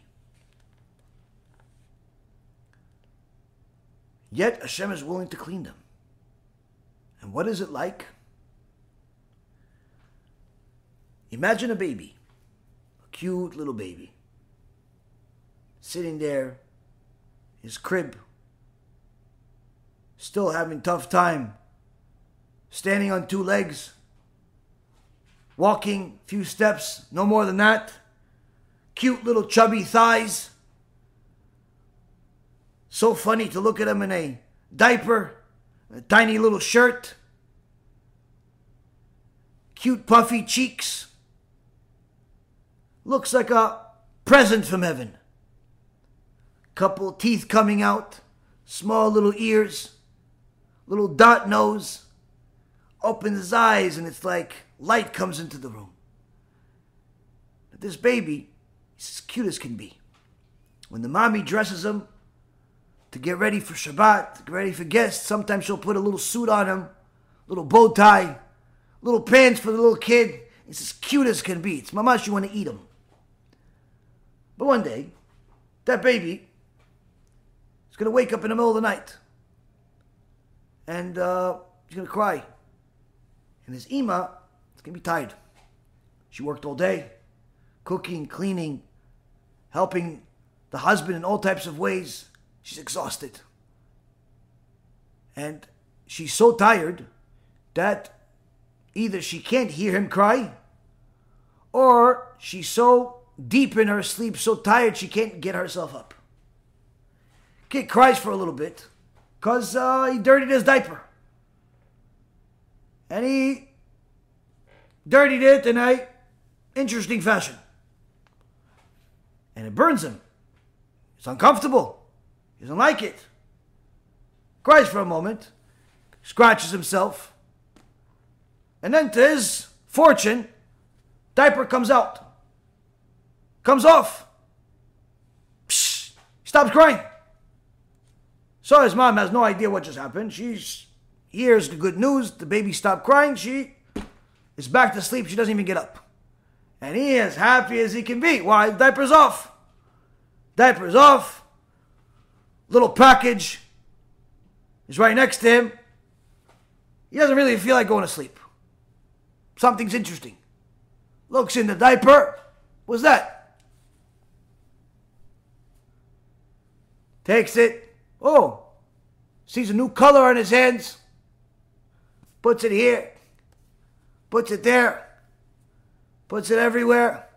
By the time his mom wakes up, because usually when they're really little, their waist doesn't smell so bad. Sometimes it doesn't smell at all. Depends how young. So when she wakes up to the surprise with the little poopy baby in a package, She has no idea how, who, what, when. And to her fortune, the other kids come into the room. The husband comes into the room. Everybody comes into the room. They want to see the baby. Everybody's in the baby. They run into the room, come into the baby.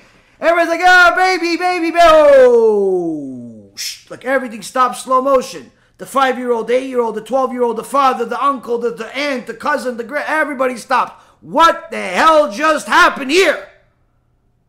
And the mom that's so tired and she does no idea how to explain to them. She just smiles. And everybody's like, okay, baby, good seeing you. And all of a sudden, nobody wants to touch this baby. Nobody wants to touch the baby. Nobody wants to pick him up. Nobody wants to kiss him. Nobody wants nothing except his Ima. It is Ima that loves him endlessly. Takes the baby that's full of poopy. She takes the baby that has here and there and there and there and there and there and there and there. And you have no idea. It's like literally a miracle of miracles. How did you get this little thing everywhere on planet Earth? It's like when kids eat chocolate. Little piece of chocolate, somehow it gets on their entire body. Like if you took that chocolate and you melted it intentionally, maximum it'll maybe make a little dent on your finger. But when the kid holds that piece of chocolate, somehow it goes on their entire body, their feet, their ears, their head, their hair, everything that comes. It's a miracle of miracles. This kid, this baby, just did a number on his mom. He just made sure it's not chocolate, but it looks like chocolate.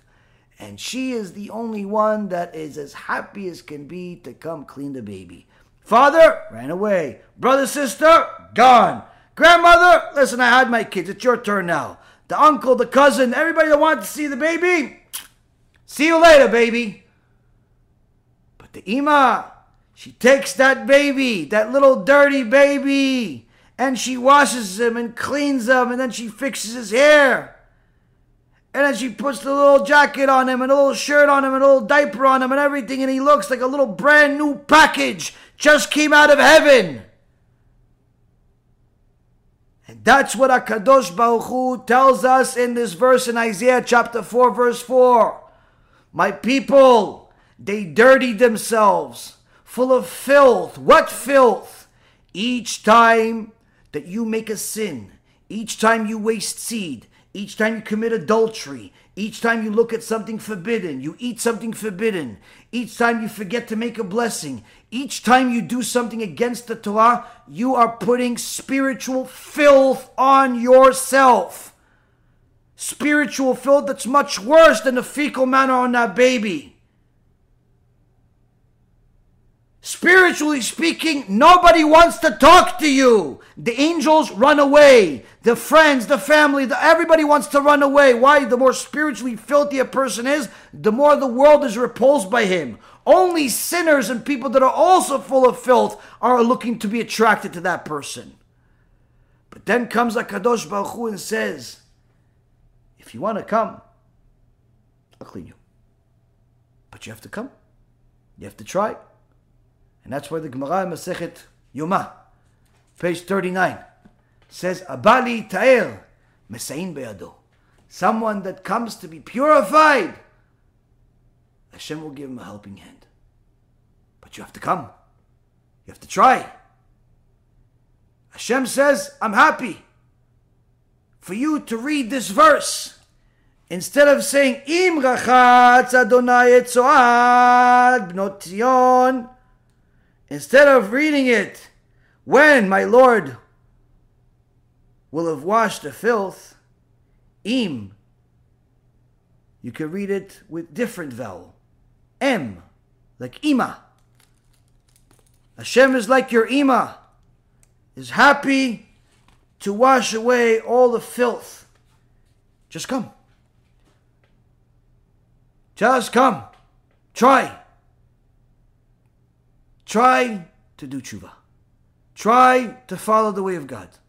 Try to sanctify yourself with the things you can do.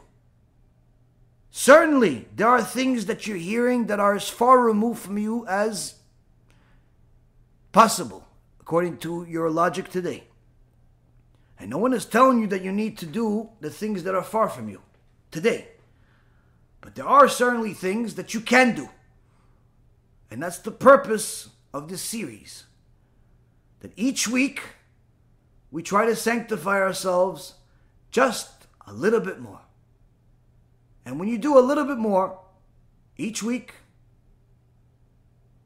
by the time we complete the entire series, those little bits will turn into a lot.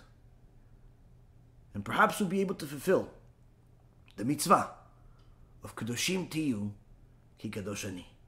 You be holy because I am holy, says Hashem. Bezrat Hashem, this too will give us the chizuk, the necessary tools, the strength, willpower, knowledge and desire to sanctify ourselves a little bit more until the next lecture, where we learn again the holiness of attaining holiness during intimacy. Thank you again for learning with me. Hashem bless each and every single one of you, and Bezrat Hashem will learn again soon.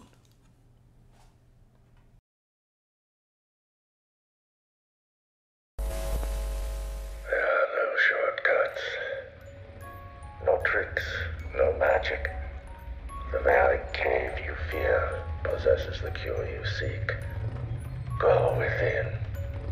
Just know, once you cross that threshold, there is only one way out. There was a rich family that lived here called the Hetheringtons, and unfortunately, their daughter passed away of a heart attack inside the house. Basically, they were so devastated that they reached out to people claiming to be psychic mediums. They actually weren't psychic mediums. They opened up a total of 11 portals inside this house and invited spirits and entities from all different kinds of dimensions. Well, I think there are certain pieces of evidence that there is an afterlife. Resurrection of the dead is affirmed pretty clearly in the Talmud and the Midrash. To be honest with you, to give this lecture is a nightmare. If it was up to me, I wouldn't. There's going to be some graphic details. This place is a maze. That person after death went to a place called Sheol. This is by far the largest near-death experience study that has ever been conducted. People go to a place and they experience weird things. And sometimes they actually will see a character of some type. Well, where did that come from?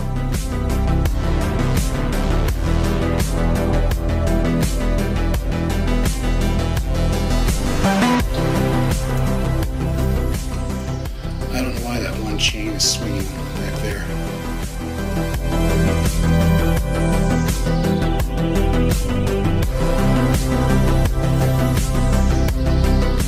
They may describe feeling profoundly peaceful, seeing a bright, warm, welcoming light. Some people describe watching doctors and nurses working on them with incredible accuracy. Next thing I knew, I was above my body watching the operation. How long did you feel like you were gone? I went to a place of timelessness. And so what that means, it could have been a second, could have been 5 minutes. I don't know.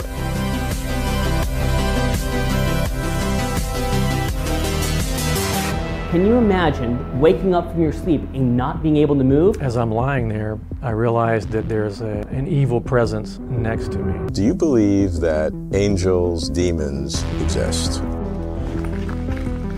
Holy shit, dude, get out of here! Oh my god, dude! Strange things keep happening. Bizarre nightmares. As if I'm on fire. Whoa, what the hell is this? Man, I've got bad chest pain. Satan's Hollow is what it's called, the portal to hell. Some people calling it an eye of fire, while others said it looked like the portal to hell opening up. And the next thing I know, I was outside of my body, looking at my body.